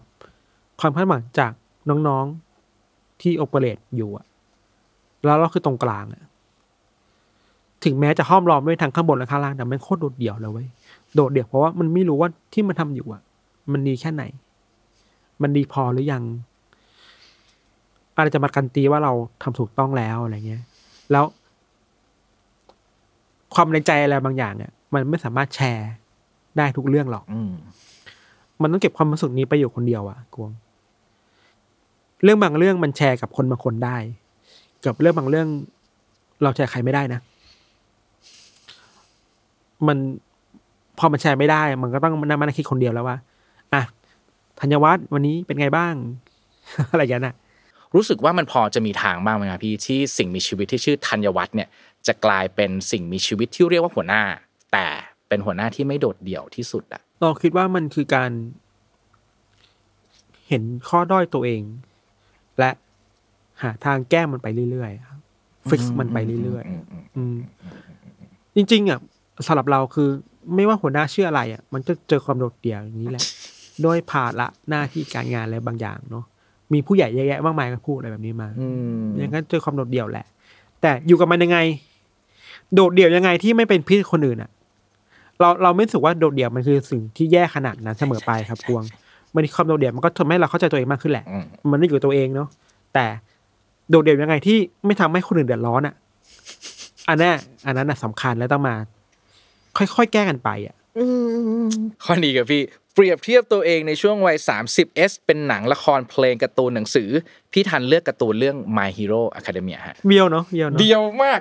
แต่ชอบมากรักมากยังไงฮะผมไม่ดูคนอื่นเขาแบบเพลงเท่ๆดูฟังของพี่แซมยังสัตว์คุณมูลตาในดาบพิฆาตอสูรโอ้หรือว่าคนวัยนี้มันจะเบียวการ์ตูนเบียวไม่มีแต่เลือดเคี้ยอะไรก็ไม่รู้การ์ตูนทั้งนั้นเลยคือไม่ทันยังไงพี่ My Hero ก็เป็นการ์ตูนที่เราไม่ได้อ่านมังงะเรามาดูการ์ตูนใช่ไหมครับตั้งแต่ซีนแรกๆก็แบบทัชแล้วอ่ะในการที่มิโดริยะบอกกับแม่ว่าผมจะเป็นแบบนั้นได้ไหมแม่ก็ร้องไห้อ่ะใช่ครับมันคือความฝันว่าอยากเป็นอะไรบางอย่างที่มันใหญ่กว่าตัวเองอ่ะมันทำอะไรอย่างที่ใหญ่กว่าแค่ตัวเองมันคิดถึงอย่างมากขึ้นด้วยนะคิดทำเป็นฮีโร่ก็ทำอะไรที่อิมแพคอะไรเงี้ยครับก็เป็นความรู้สึกเรามาตลอดแบบนั้นแต่ถ้าเป็นคนในวัยก่อนหน้านี้เราจะไม่ตอบเรื่องนี้จะตอบเรื่องอื่นดราก้อนบอลอยากเท่อยากเป็นซูเปอร์สะอยากเป็นผู้ชายเตะบอลไปบอลโลกอะไรเงี้ยอยากไปอยู่บาร์เซโลนาอะไรเงี้ยแต่บอกว่าน้องอยากเป็นลูฟี่อะไรอย่างงี้มีอิสระแต่วัยเนี้ยที่เราตอบมาฮีโร่เพราะว่ามันมีช่วงหนึ่งที่ตัวละครมิโดริยะรู้สึกว่าตัวเองเป็นที่มาของปัญหาทั้งปวงที่ทำให้ทุกคนวุ่นวายมิโดริยะก็เลยออกไปแบกรับทุกอย่างด้วยตัวเองวิ่งออกไปข้างนอกเพื่อแก้ปัญหาให้ตัวเองทำทุกอย่างให้ตัวเองเพื่อคิดว่าทุกอย่างมันจะดีขึ้นตัวที่แบกทุกอย่างหมดเลยจนลืมไปว่ามันก็มีคนหลายๆคนที่คอยซัพพอร์ตเราอยู่เหมือนกันนะการรับเอาภาระอะไรต่างๆมากมายไว้ที่ตัวเองมากเกินไปนอกจากมันไม่ได้ช่วยแก้ปัญหาในระยะยาวแล้วมันยิ่งทำให้ปัญหามันหนักขึ้นกว่าเดิมด้วยซ้ำฉากสำคัญคือแบบฉากที่เพื่อนๆบอกกับมินโดริยะว่าแบบช่วยเห็นใจเขาหน่อยเขาตั้งใจนะเขาพยายามสู้นะสิ่งหรือว่าเพื่อนๆบอกมินโดริยะว่านายไม่ต้องแบกนะคนเดียวก็ได้มีพวกเราที่คอยต่อสู้ด้วยกันอยู่เหนื่อยแล้วใช่ไหมพักบ้างโอ้โหน้ำตาแตกเลยคือมันย้อนกลับมาที่ความโดดเดี่ยวแหละกวงในความรู้สึกว่าเกรงใจไปหมดอยากจะทำอยากให้มันดีขึ้นแล้วมันเกรงใจไปหมดพอความเกรงใจที่มันมีเยอะมากๆมันก็เลยรับภาระนั้นมาอยู่ที่ตัวเราคนเดียวเท่านั้นครับและพยายามจะทำแทนทุกคนพอทำแทนทุกคนมันพังไงคือชีวิตเรามันรับน้ำหนักกันได้มีขีดจำกัดนะเว้ยใช่ไหมพอมันรับไม่ไหวมันก็พังกว่าเดิมอีกสุดท้ายก็ต้องสมสารต่อไปอะไรเงี้ยก็เลยเป็นสิ่งที่ทัชกับเรามากว่าบางทีเรามองเห็นคนที่คอยซัพพอร์ตเราแล้วไปด้วยกันดีกว่าแบบนั้นนะครับอีกอันนึงจริงๆไม่ได้เขียนไปแต่มันไม่ได้เป็นหนังทั้งเรื่องมันคือหนังเรื่อง Air Dolls ของฮิโรคาสึ โคริเอดะไม่ได้ทั้งเรื่องนะแต่ เราไม่เข้าใจเหมือนกันเว้ยเราคุยกับใครไม่มีใครชอบฉากนี้เลยฉากไหนฉากที่คุณนางเอกที่เป็นตุ๊กตาฝันว่าเป็นงานวันเกิดตัวเองแล้วมีคนเอาเค้กมาให้เราดูกี่รอบอะเรามี DVD ใช่ไหมเรื่องเนี้ยเราดู10 รอบก็ลองให้ดู10 รอบเว้ยคือมันคือความรู้สึกว่าตัวเราเองก็ได้รับการซัพพอร์ตจากคนอื่นนะมันคือฉากที่นั่งเฉยๆแล้วแบบทุกคนในเรื่องอ่ะในความฝันนะมาตบมือมาปิดไฟมาให้พี่เบิร์ธเดย์ให้อ่ะมันคือการยืนยันว่าเฮ้ยแกเองก็มีคุณค่านะเว้ยที่ทุกคน appreciate อยู่ไอการเติบโตมันด้วยความรู้สึกว่าอยากได้รับการยอมรับอยากรู้สึกว่าตัวเองมีคุณค่ามันรีเลทกับเราเสมอแต่นั่นคือยุคในก่อน30นะคือยุคนั้นยังไงก็ร้องไห้สมัยเด็กมันว้าวุ่นอ่ะนึกออกป่ะเด็กวัยรุ่นมหาลัยแต่พอโตขึ้นพอมีภาระมากขึ้นมันจะรีเลทกับการแบกภาระอะไรบางอย่างการรับผิดชอบจริงๆความโดดเดี่ยวมันสำหรับเรามันไม่ได้แย่ขนาดนั้นหรอกมันเข้าใจมันเป็นภาวะอะไรบางอย่างที่ทุกคนต้องเผชิญแล้วมันต้องอยู่กับมันให้ได้ครับอยู่ที่ว่ารู้จักมันแล้วเป็นยังไงเนาะแล้วจะแก้ไขในข้อบกพร่องตัวเองได้ยังไงบ้างอย่างแรกที่ต้องรู้ก่อนเลยคือตัวเองบกพร่องอะไรบ้างเฟสนั้นน่ะจะยากหน่อยเฟสนั้นสำรวจตัวเองอ่ะเหมือนแบบพยายามแบบไปหาปมเป็นตัวเองอ่ะจะยากหน่อยแต่ถ้าผ่านมันไม่ได้จะดีขึ้นเยอะ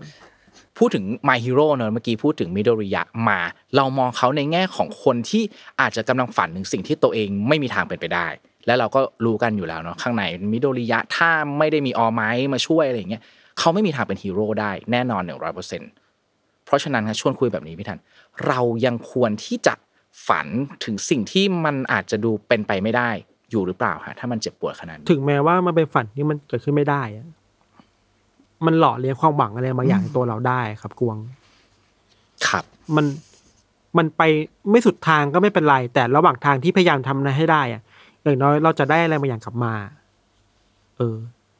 บางทีเราตั้งเป้าอะไรใหญ่เหมือนกันเนาะอยากทำขนาดนั้นแต่ผลออกมามันไม่ได้เหมือนที่หวังแต่เราเองก็ชอบไปโฟกัสที่ผลลัพธ์มันว่าเฮ้ยผิดหวังผลลัพธ์ว่ามันไม่ได้แบบที่ต้องการเลยแต่เราลืมไปว่าไอ้ระหว่างทางที่เราทดลองทำอะไรบางอย่างมาเรื่อยลองผิดลองถูกมาเรื่อยจนถึงระหว่างทางจนถึงปลายทางมันช่วยให้เราเป็นเราได้ยังไงบ้างชีวิตในวัย20-30ของเราครับมันก็เป็นแบบนั้นนะคือมันลองไปนู่นลองไปนั่นแต่เราเชื่อว่าไอ้ทุกๆการลองที่มันจะผิดหรือมันจะถูกในวัยเนี้ย20ปลาย30ถึงก่อนนะครับเนี่ยมันจะหล่อๆไม่เส้นทาง30ของเรามันมั่นคงมากขึ้นเว้ยเราก็เป็นแบบนั้นคือเราลองทำโฆษณามาไม่ใช่โดนเจ้านายด่าชิบหายเลยอะไรเงี้ยเราถูกลูกค้าด่าก็มีมาเรียนแต่ว่าน่าเข้าใจมากขึ้นมาลองทำข่าวแบบนี้ไม่ใช่ทางเราค่ะแบบนี้เป็นเราอะไรเงี้ยเช่นทำข่าวทีวีแต่ไม่อยากออกหน้าก็มีอะไรเงี้ยคือแบบบก.สมัยก่อนแบบธัญวัฒน์นี่เป็นคนยังไงวะทำข่าวทีวีแต่ไม่อยากออกหน้าก็ลองมาเรื่อยๆรู้สึกว่าไอการลองในช่วงวัยประมาณ20-30สุดท้ายแล้วมันจะเชฟให้เรารู้ว่าความมั่นคงในวัย30-40ถึงหลังจากนั้นมันจะเป็นยังไงคือเราจะได้อะไรบางอย่างจากการลองแบบนี้แหละเราไม่รู้ตัวหรอกมันไม่ได้เหตุการณ์ใหญ่แล้วมันรู้สกิลเลเวลอัพ 100% เลยมันจะเก็บสะสมมาจนเราไม่รู้ตัวครับเช่นตัดต่อเงี้ยสมมติสมัยเป็นนักข่าวทีวีเนี่ยนักข่าวทีวีมันต้องรู้สกิลตัดต่อประมาณนึงแต่ไม่ต้องตัดเองนะแต่เคยตัดเองด้วยเหมือนกัน เช่นต้องรู้ว่าคัดชนแบบนี้เป็นยังไงใช่ไหมมันต้องรู้สกิลมาตอนนั้นก็ไม่รู้หรอจะรู้ไปทำไมวะทำเพื่อเอาตัวรอดทำเพื่อให้งานมันเสร็จแต่พอโตขึ้นรู้สึกว่าเฮ้ยเราสามารถรู้ได้นะเข้าใจนะว่าน้องๆที่ตัดต่อทำงานกันแบบนี้เขียนข่าวแบบไหนทำไมพี่ๆต้องว่าเราขนาดนั้นนะสมัยเราเป็นเด็กๆเคยโดนกระดาษวางโยนเอาไปเขียนใหม่ อะไรอย่างเงี้ยก็มีแต่ก็เข้าใจได้มากขึ้นว่าไอ้สกิลการลองผิดลองถูกในวันนั้นมันจะทำให้เราแข็งแรงขึ้นแหละแม้ว่าเราจะไม่รู้ตัวในตอนนั้นก็ตามหรือบางทีเราก็แค่ทดลองทำอะไรบางอย่างไปเรื่อยๆเพื่อรอให้วันหนึ่งมีใครสักคนหนึ่งหรือหลายๆคนมาบอกเราว่าเราไม่ต้องแบกทุกอย่างเอาไว้คนเดียวก็ได้เราว่ามันไม่สูญเปล่าสุดท้ายแล้วมันจะเข้าใจตัวเองมากขึ้นด้วยแหละว่าชอบอะไรไม่ชอบอะไรอยากจะแบกอะไรไม่แบกอะไรครับฉากได้สำคัญของคนวัยนี้สำหรับเราคือการแบกอะไร แบกแค่ไหนมันถามว่าต้องแบกไหมแบกแน่ๆทุกคนมันแบกภาระหน้าที่ตัวเองไม่เหมือนกันแต่ว่ารู้ว่าไอ้บ่าเราอ่ะมันแบกได้แค่ไหนหรือว่าสิ่งที่แบกมันสมควรจะแบกอยู่หรือเปล่าอ่ะกวงบางทีเราไปเอาผ้ามัดย้อมของคนอื่นมันรวมๆกันแล้วมาวางบนบ่าเราหรือเปล่าเราไปเอาหินที่แบบไม่ควรจะแบกแต่ต้นมาแบกหรือเปล่าอะไรเงี้ยแล้วเมื่อทำไม่ได้แบกไม่ไหววางลงก็จ่อยไงทั้งที่มันไม่ควรแบกตั้งแต่แรกขอบคุณครับช่วงสุดท้ายของรายการครับพี่ทันรบกวนหยิบจับฉลาก3ข้อจากชาวเน็ตที่ผมเก็บมาฮะผมกังวลช่วงนี้สุดแหละผมเห็นแต่ละคนมานี่เจอแต่ละเรื่องแล้วแม่งเป็นช่วงที่ผมเฝ้ารอที่สุดเลยผมรู้สึกผมสบายช่วงนี้ก็คือโยนความรับผิดชอบไว้กับทุกคนไปให้หมดถ้าคุณรู้ความลับสุดยอดของโลกใบนี้ได้1เรื่องคุณอยากรู้เรื่องอะไรเนี่ยเห็นป่ะมือมันแม่นเนี่ยคนทำ UC อ่ะก็ต้องจับเจอคำถามอะไรแบบเนี้ย UC เนาะ ความลับของโลกใบนี้หรอใช่ครับอะไรก็ได้เลยนะมันอาจจะไม่ต้องเป็นความลับมากก็ได้แต่ว่าเฮ้ยเป็นสิ่งที่เราอยากรู้คำตอบจากมันชีวิตที่ผ่านมา30อะไรได้หมดเลยพี่ตอนก่อนตายเนี่ยเราจะแฟลชแบ็กจริงไหมแล้วก็เป็นเรื่องที่ถ้ารู้ไปแล้วเนี่ยก็เอามาบอกเล่าให้ใครฟังต่อก็ไม่ได้ใช่ไหม คือมันเป็นสิ่งที่คนจะรู้ในว่ากันว่าเป็นวินาทีสุดท้ายของชีวิตอ่ะเราอยากรู้มากเลยนะอยากรู้มากกว่าเรื่องโลกหลังความตายถ้ามันแฟลชแบ็กจริงอ่ะอะไรอ่ะจะกลับมาเลือกได้ไหมเช่นผมอยากแฟลชแบ็กไททัน50 ตอนรวดได้ไหมเฮ้ยอยากดูไททันดีกันก่อนตายได้ไหม หรือว่าแรนดอมวะข้อนี้ครับพี่ทันตอบไปเรื่องที่ทำให้กลัวมากที่สุดในวัย30คือความสูญเสียผมเข้าใจแบบนี้ถูกไหมว่าความสูญเสียน่ากลัวกว่าความตายสำหรับพี่ทันใช่คือความตายอ่ะยังไง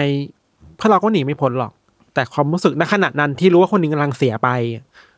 มันน่ากลัวเนาะ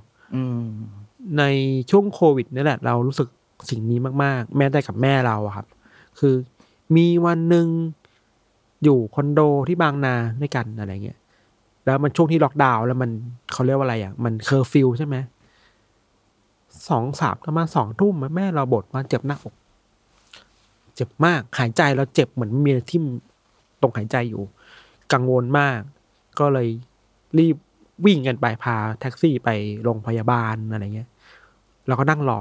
ช่วงนี้ไม่มีคนเลยนะคือมันเคอร์ฟิวแล้วอ่ะก็นั่งรอแล้วรอเล่ารอกว่าจะได้ตรวจอะไรเงี้ยมันความรู้สึกที่เจ็บปวดเหมือนกันนะที่ในช่วงเวลาที่ทุกคนกลัวความตายกันหมดแล้วแม่เราก็เสี่ยงด้วยเหมือนกันนะแต่โชคดีที่แม่ไม่ได้เป็นอะไรมากได้เอ็กซเรย์มาได้ยามาทานก็ดีขึ้นอะไรเงี้ยครับก็เป็นช่วงเวลาที่เริ่มแมทเทอร์สมากๆเนาะเรื่องความตายกับเราอ่ะยิ่งกับคนในครอบครัวคนที่สูงอายุไปแล้วอะไรเงี้ยแล้วอย่างหนึ่งคือคนในวัย30อ่ะมันจะไปงานศพบ่อยขึ้นเว้ย มี2 อย่างไม่ไปงานศพก็ไปงานแต่งไองานศพเนี่ยไปบ่อยมากงานศพคือญาติผู้ใหญ่ที่เข็นกันมาคือการไปงานศพในวัยเด็กๆอ่ะมันจะไม่เหมือนกับการไปในวัยผู้ใหญ่นะสมัยก่อนมันจะดูเป็นเด็กที่ไม่ดีนะสนุกใช่ อันนี้คุณป้าบ้านนั้นมาเจอกันเฮ้ยข้าวต้มวันนี้อร่อยหรือมันก็ไปเจอหลานคนนู้นหลานคนนี้ไว้เล่นกันวิ่งเล่นหรือบางงานเป็นพิธีแบบจีนอ่ะโอ้โหการจีนแม่งโคตรสนุกพิธีแบบข้ามสะพานใช่ไหมใส่ชุดข้ามสะพานเดินไปเดินมาอะไรเงี้ยครับตอนอากงเราเสียตอนเราเรียนม.6 อ่ะก็รู้สึกแบบนั้นแต่เริ่มเปลี่ยนไปนะเพราะว่าร้องไห้เพราะว่าอากงอยู่กับเรามาตลอดก็เสียไปตอนที่เรากำลังเข้ามหาลัยแล้วตอนนั้นเราอยากเข้ามหาลัยอยากเข้าธรรมศาสตร์ให้ได้เพื่อเป็นของขวัญให้อากงก็แกก็อยู่ไม่ทันอะไรก็ร้องไห้ก็เริ่มเปลี่ยนไปแล้วรู้สึกว่าการสมไม่สนุกแต่ว่าการไปวัยเด็กมันจะมีความสุขแบบนี้รวมๆเนาะเจอญาติๆวิ่งเล่นหรือแบบเขาเรียกอะไรไปเชียงเม้งอ่ะโอ้โหไปปักธงไปโรยดอกไม้บิดสายลุงนิดๆหน่อยๆได้กินเป็ดย่างอะไรเงี้ยแต่โตมามันไม่ใช่แหละ30แล้วมันเห็นคนที่เรารู้จักเสียไปแล้วเรามีความผูกพันกับเขาครับมันเริ่มเห็นว่าความตายมันใกล้ตัวมากขึ้นอ่ะเราขยับเข้าใกล้เส้นความตายไปเรื่อยๆมันก็เป็นอย่างนั้นอ่ะ อย่างหนึ่งที่ผมกลัวมากอ่ะมันคือเวลาแบบเราไม่ได้อยู่กับพ่อแม่เนอะเราจะกลับบ้านเป็นบางทีแล้วเราจะรู้สึกเลยว่าทุกๆครั้งที่เรากลับไปเจอเขาอ่ะเราจะเห็นรอยบนหน้าเขาที่มันแบบเพิ่มขึ้นน่ะแล้วไอ้สิ่งเหล่านี้มันก็เตือนอะไรแบบเราอยู่แบบตลอดเวลาเลยบางคนผอมซูบลงจนไม่รู้ว่าเขาไปเจออะไรมาในระหว่างทางแล้วเราก็จะเป็นคนแบบนั้นในสายตาคนอื่นด้วยเหมือนกันนะทำไมมันอ้วนขึ้นวะอะไรอย่างนั้นนะอะไรอย่างนั้นนะครับใช่ครับโอเคข้อที่2ได้เลยครับพี่ทันอยากได้โหดๆได้ไหมอะไรนะโหดๆได้สิเดี๋ยวข้อสุดท้ายหาเรื่องใส่ตัวเดี๋ยวข้อสุดท้ายเดี๋ยวจัดโหดถ้าวันนี้เป็นวันสุดท้ายของชีวิตอยากจะบอกกับตัวเองว่าทำได้ดีแล้วไม่ต้องเสียดายอะไรที่มันแย่ในวันนี้เดี๋ยวมันก็จะผ่านไปได้ครับทำไมแอบรู้สึกว่าตอนที่พูดว่าทำได้ดีแล้วอ่ะดูพูดคำนี้ออกมาลำบากนิดนึงเหมือนกันยังเป็นสิ่งที่ก็ยังเขินๆไม่กล้าที่จะยอมรับใช่ไหมว่าเราดีพอแล้วหรือยังกับจุดยืนตรงนี้ทำดีแล้วหรือยังกับสิ่งที่เป็นอยู่อะไรเงี้ยแต่นั่นแหละมันก็มีกลิ่นอะไรบางอย่างบอกว่ามึงก็มาถูกทางแล้วไว้ทันอยู่เหมือนกันนะครับอะไรงั้นรู้สึกแบบนี้ได้ตอนไปดูคอนเสิร์ต Modern Dog ก็เพลงอื่นก็สนุกตามประสาเนาะพี่ป๊อตก็เล่นไปร้องไปกระโดดไปประมาณพอมาถึงเพลงวันนี้เมื่อปีก่อนน่ะท่อนที่พูดว่าแล้วมันจะผ่านไปเหมือนลมได้ผ่านเราอ่ะโอ้โหน้ำตาซึมแล้วช่วงนั้นเป็นช่วงที่เราพีคที่สุดของปีแล้วอ่ะการไปคอนเสิร์ตนั้นรู้สึกว่าว่ะทำดีแล้วเว้ยอะไรที่มันยากมันก็จะเหมือนลมที่มันพัดมาหาเราแล้วมันจะพัดผ่านไปอยู่ดีอ่ะแล้วว่าไอ้การเปรียบเทียบสิ่งต่างๆที่มันเข้ามาเหมือนลมอ่ะมันช่วยให้เรารู้สึกว่าไม่ได้สุขดีขึ้นนะกวงแต่มันรู้สึกว่าเดี๋ยวมันก็ผ่านไปเว้ยไอการอุปมาว่าปัญหามันคือลมอ่ะมันแปลว่าลมมันไม่อยู่ที่หรอกอยู่ที่ว่าไอช่วงเวลาที่ลมมันมาบาดเราอ่ะใช่จะรู้สึกกับมันยังไงโอเคเดี๋ยวมันจะผ่านไปได้ลมอ่ะมันมามันก็ไปอ่ะโอ้โหปลดล็อกเลยอะไรที่มันยากอยู่มันเจ็บอยู่มันเหนื่อยอยู่มันรู้แล้วว่าเดี๋ยวมันจะผ่านไปในสักวันหนึ่งอ่ะทำได้ดีแล้วเว้ยอะไรเงี้ยก่อนที่ปัญหามันจะเป็นลมปัญหามันเคยเป็นอะไรมาก่อนของพี่ทันมันเคยเป็นก้อนหินใหญ่ๆในชีวิตปักลงในใจอ่ะทำยังไงให้มันออกไปได้นะออกไปไม่ได้เลยเหมือนมีดปักอยู่ครับกงจะปักแล้วจะออกก็เจ็บเนอะปักไว้คาไว้ก็ไม่ได้ดึงออกมาเลือดแม่งไหลอีกแต่ก็ดึงออกมานะไม่งั้นตายใช่แต่ดึงยังไงไม่ให้ตายกว่าเดิมอะไรอย่างเงี้ยมันเป็นอย่างนั้นไม่เป็นอย่างนั้นโอเคแต่ว่าเราคิดว่าการฟังเพลงในวัยเนี้ยมันกลายเป็นแบบนั้นนะยิ่งกับ Modern Dog อ่ะโหเราโคตรอยากเข้าไปขอบคุณพี่ๆทุกคนมากๆเลยอ่ะใช่คือเมื่อก่อนวัยมัธยมฟัง Modern Dog จะแบบเฮ้ยบุษบาสนุกไอ้ชิบโดดจะแกะเพลงแม่งให้หมดทุกเพลงเลยอีอะไรกระโดดโลดเต้นแต่แบบเราก็ไปกับแฟนแล้วใช่ไหมครับเรารู้สึกว่าถ้าเราฟัง Modern Dog ในวัย20อ่ะเราจะไม่รู้สึกแบบนี้เลยแต่ฟัง Modern Dog ในวัยเนี้ยทุกเพลงมันคือชีวิตพวกเราหมดเลยอ่ะเราสึกว่าเชี่ยชีวิตพวกพี่ๆไม่ต้องผ่านอะไรมาเยอะมากๆเลยว่ะที่ทำเพลงที่เข้าใจคนได้แบบนี้อ่ะแล้วเพลงของ Modern Dog มันคือเพลงที่ไม่ใช่แค่เรื่องความรักเนาะมันพูดถึงชีวิตที่มันตกตะกอนแล้วเหมือนเคยผ่านอะไรมาแล้วแบบนั้นน่ะแล้วแบบเซตติ้งทุกอย่างเพอร์ฟอร์แมนซ์การร้องในวันนั้นน่ะแม่งคือแบบดีหมดถ้าให้เทียบว่าเป็นคอนเสิร์ตที่ชอบสุดในหลายปีที่ผ่านมาคืออันเนี้ยเฮ้ยเหมือนกันเลยดีสุดยอดเยี่ยมครับข้อที่3เลยฮะการใช้เงินครั้งไหนที่ทำให้คุณหัวใจเต้นแรงที่สุดการใช้เงินที่เราใจเต้นแรงที่สุดคือตอนที่ตัดสินใจว่าจะไปหาแฟนที่ฝรั่งเศสว้าวเปิดด้วยเรื่องนี้สุดท้ายวนกลับมาที่เรื่องนี้เดี๋ยวคุณก็โดนแซวเดี๋ยวพี่โจก็มาแซวคนอื่นก็มาแซวคลั่งรักขนาดนั้นโอเคเชิญได้เลยครับมันใจเต้นยังไงมันสำคัญยังไงบ้างครับจริงๆเราเคยไปฝรั่งเศสตอนเด็กๆมาแล้วครับแฟนเราไปเรียนต่อที่อังกฤษใช่ไหม แล้วก็ไม่เจอกันนานมากเป็นปีอะไรเงี้ยก็จริงๆก็รู้สึกผิดในใจที่ไม่สามารถไปหาแฟนที่อังกฤษได้ด้วยอะไรมากมายหลายลาอะไรเงี้ยก็รู้สึกผิดตลอดก็เลยมาตกลงกันว่าถ้างั้นเนี่ยเราไปเจอกันกลางทางไหมจริงๆมันก็ไปกลางทางเนาะอังกฤษไปฝรั่งเศสแค่ชั่วโมง2 ชั่วโมงแต่นี่คือแบบหลายชั่วโมงคิดว่าไปเจอกันตรงกลางดีกว่าอะไรเงี้ยก็โหเก็บเงินประมาณนึงเลยรู้สึกว่าอยากทำทริปนั้นเป็นทริปที่ดีที่สุดทริปหนึ่งในการไปเจอกันรู้สึกว่าเป็นหมุดหมายอะไรบางอย่างเนาะที่แบบไปเที่ยวต่างประเทศกับแฟนครั้งแรกอ่ะมันแบบโหมันชุ่มชื่นหัวใจแล้วมันมีวาระที่แบบเหมือนว่าไปรับแฟนกับบ้านอ่ะเราไม่อยากแฟนกับคนเดียวอะไรแบบนั้นถึงไปหาที่ญี่ปุ่นไม่ได้โทษทีครับถึงไปหาที่อังกฤษไม่ได้แต่ก็ไปรับแล้วกลับมาด้วยกันไปเที่ยวกันก่อนอะไรเงี้ยก็เงินหลายหมื่นที่จ่ายไปทั้งทริปรอบนั้นน่ะรู้สึกว่าโคตรมีคุณค่าเลย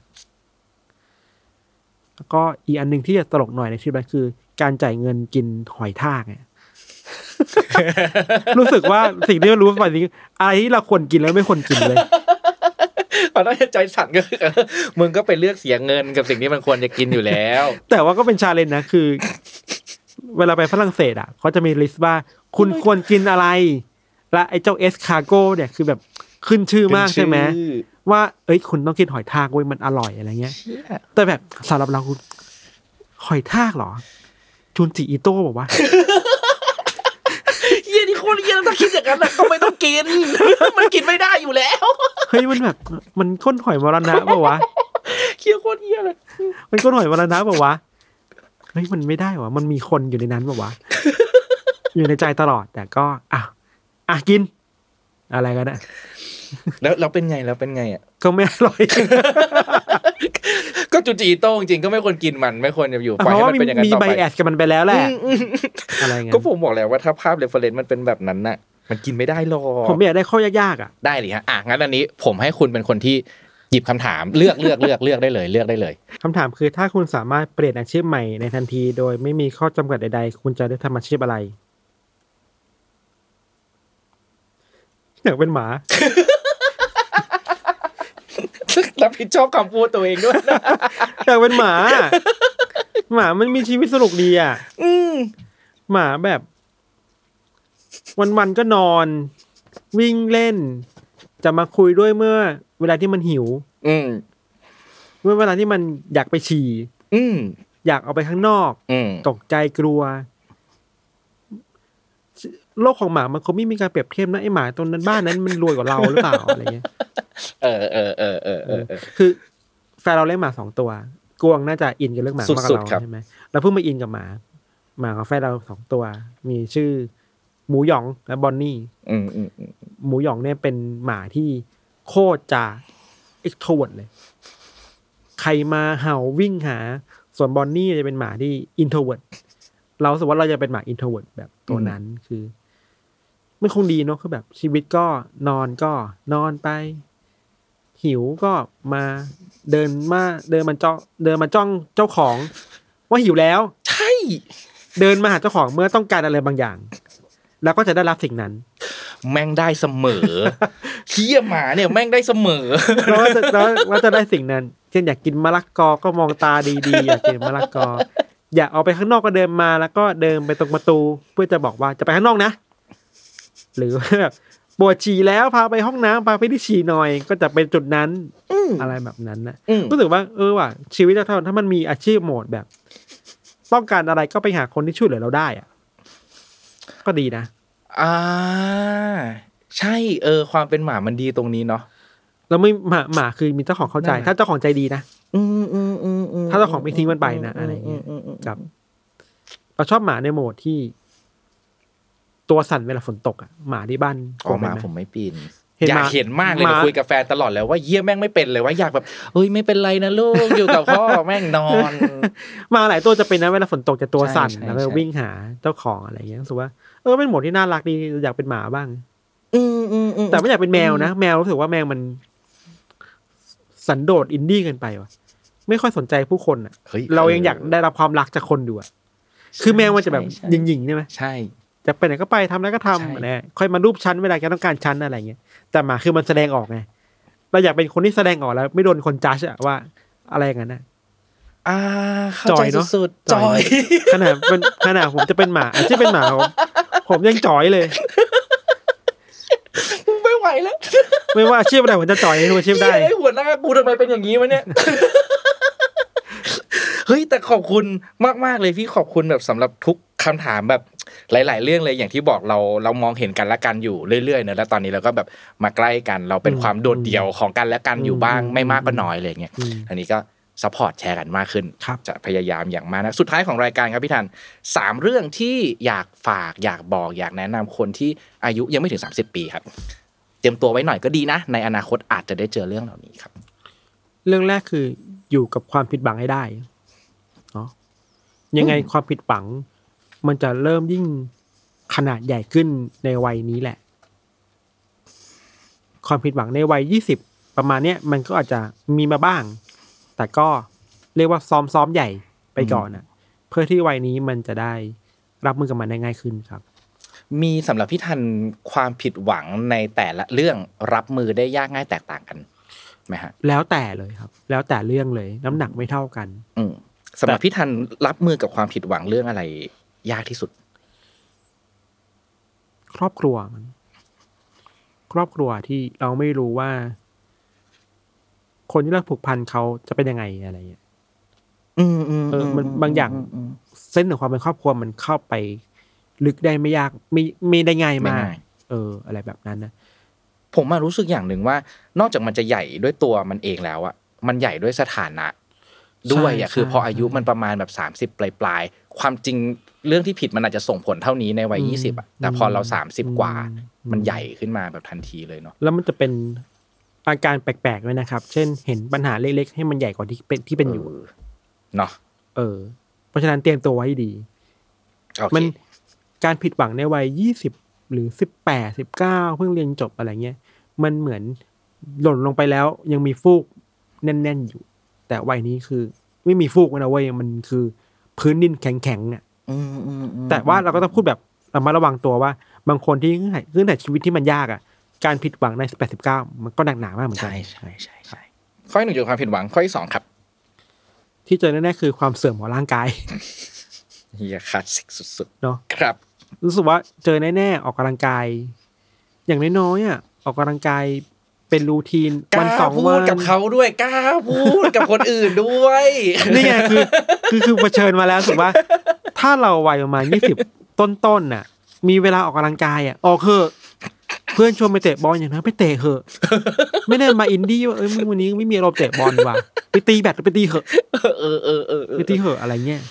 เนอะอย่างน้อยสุดทำให้ร่างกายมันรู้จักสิ่งเหล่านี้ไว้บ้างให้ร่างกายมันรู้สึกเห็นความเจ็บปวดในการเปลี่ยนแปลงไปของกล้ามเนื้อให้มันดีขึ้นหน่อยอ่ะถามสิแล้วมันจะเริ่มเสื่อมคลายแล้วอันนี้เห็นด้วยเหมือนกันเลยผมก็คุยกับแฟนผมแบบตลอดอยู่ว่าเฮียแม่งน่าจะต้องถึงเวลาในการออกกำลังกายบ้างแล้วว่ะแล้วพูดเสร็จปุ๊บก็นั่นแหละฮะไปกินหม่าล่ากันเถอะชาบูกันเถอะอะไรเงี้ยโอเคข้อที่2ร่างกายมันจะเสื่อมลงแน่ๆครับข้อที่3ครับความไม่มั่นใจในตัวเองที่จะมาพัดมาเจอเสมอสิ่งที่จะผ่านพ้นไปได้คือการสะสมความเชื่อในระหว่างทางนี้ให้ได้มากที่สุดครับเอาสุว่าการคุยกับตัวเองเยอะๆดีนะในวัยก่อนจะ30อ่ะจริงๆเรารู้สึกว่าเส้นแบ่งมันไม่ได้ชัดขนาดนั้นเนาะจาก20เป็น30เลยอ่ะบางทีมันมีรอยต่ออยู่บ้างอะไรเงี้ยแต่คิดว่าในวัยเริ่มเรียนจบเริ่มทำงานแล้วอะไรเงี้ยสำรวจตัวเองบ่อยๆว่าสิ่งที่เราเชื่อมันคืออะไรเราอยากยึดมั่นอะไรในวันที่พายุมันเข้ามาแล้วมันท้าทายความเชื่อนั้นน่ะถ้าคุณไม่ได้แข็งแรงพอความเชื่อกูจะไม่มีความมั่นใจเหลืออยู่เลยเราเอาตัวรอดมาได้จริงๆเราก็ไม่กล้าจะบอกว่าเราผ่านได้หรือเราเป็นคนเก่งอะไรขนาดนั้นเลยครับแต่เรารู้สึกว่าในช่วงเวลาที่เราสงสัยตัวเองหนักๆมากๆเปรียบเทียบกับคนอื่นหนักๆมากๆสิ่งที่ทำให้เราผ่านพ้นจากไอ้ก้อนพายุนั้นมาได้คือการกลับมาหาความเชื่อของตัวเองว่าณวันนั้นที่เราอยากทำสิ่งเนี้ยเราอยากทำมันเพราะว่าอะไร ย้อนกลับไปหาความเชื่อในวัยนั้นของเราอ่ะค่อยๆสะสมมันมาเรื่อยๆวันนี้เชื่อเรื่องนี้อาจจะ 1% พรุ่งนี้อีก 1% ขยายความเชื่อนั้นขึ้นเรื่อยๆครับอย่างน้อยๆพูดคุยกับตัวเองสำรวจตัวเองว่าสิ่งที่เราเชื่ออยู่มันถูกต้องไหมเราอยากเดินต่อไปในชีวิตด้วยความเชื่อแบบไหนเมื่อวันที่มันเริ่มมีอะไรความยากเกิดขึ้นมาก็ความเชื่อนั้นมันจะเป็นภูมิคุ้มกันเราเองว่าเส้นทางที่เราไปอยู่เราจะไม่ไปเว้ยเราว่าสิ่งสำคัญคือการเรียนรู้ว่าอะไรที่ไม่ใช่เราอะในวัยเนี้ยช่วยได้เยอะเรารู้ว่าเราจะเป็นคนแบบไหนแต่บางทีเราไม่รู้นะว่าเราอยากเป็นคนแบบไหนแต่เรารู้ว่าเราจะไม่เป็นแบบไหนอ่ะมันช่วยนิยามตัวเองได้เยอะบางทีเราไม่รู้หรอกว่าสิ่งที่เราชอบอยู่มันคืออะไรเราเชื่ออะไรแต่คิดก่อนก็ได้ว่าและอะไรแหละที่เราไม่เชื่ออะไรแหละที่เราไม่ชอบบางทีการเข้าใจตัวเองได้มันเกิดขึ้นจากการตัดตัวเลือกออกไปเราทำแบบนี้เหมือนกันเนาะเช่นอันนี้คือสิ่งที่เราไม่ได้เชื่อมั่นมีคุณค่านี้เราไม่เอาด้วยสิ่งนี้เราไม่อยากด้วยวิธีการแบบนี้เราไม่เอาด้วยค่อยๆตัดไปสมมติว่ามันคือการหัวหอมค่อยๆปลอกมันไปเรื่อยๆปลอกหาสิ่งที่ไม่ใช่ออกไปจะเจอสิ่งที่ใช่เองแหละแบบนั้นเนาะเราทำนี้กับตัวเองบ่อยๆคือเราไม่ได้เป็นคนเก่งที่จะรู้ว่าฉันเกิดมาฉันจะเป็นคนแบบนี้ฉันจะเป็นอาชีพนี้มีคนแบบนี้เลยไม่รู้เว้ยแต่ค่อยๆตัดตัวเลือกออกไปว่าฉันจะไม่เป็นอะไรไม่เป็นอะไรสุดท้ายมันจะเหลือแค่ไม่กี่อย่างแหละที่ฉันจะเป็นอย่างน้อยๆนี่มันช่วยเราได้แล้วทำให้ความเชื่อเราเชื่อมั่นแล้วเราจะมั่นใจตัวเองเว้ยไอ้ความไม่มั่นใจมันจะหายไปเรื่อยๆเพราะเรารู้แล้วว่าสิ่งนั้นไม่ใช่เราความผิดหวังเจอแน่นอนร่างกายเสื่อมแน่นอนและเราจะเจอกับความไม่มั่นใจในตัวเองที่เข้ามาเรื่อยๆโอ้ยข้อนี้จริงมากๆเห็นด้วยสุดๆเตรียมตัวความพร้อมเอาไว้ให้ดีนะครับขอบคุณมากเลยครับพี่ธันวันนี้ขอบคุณครับยอดเยี่ยมสุดๆขอบคุณครับ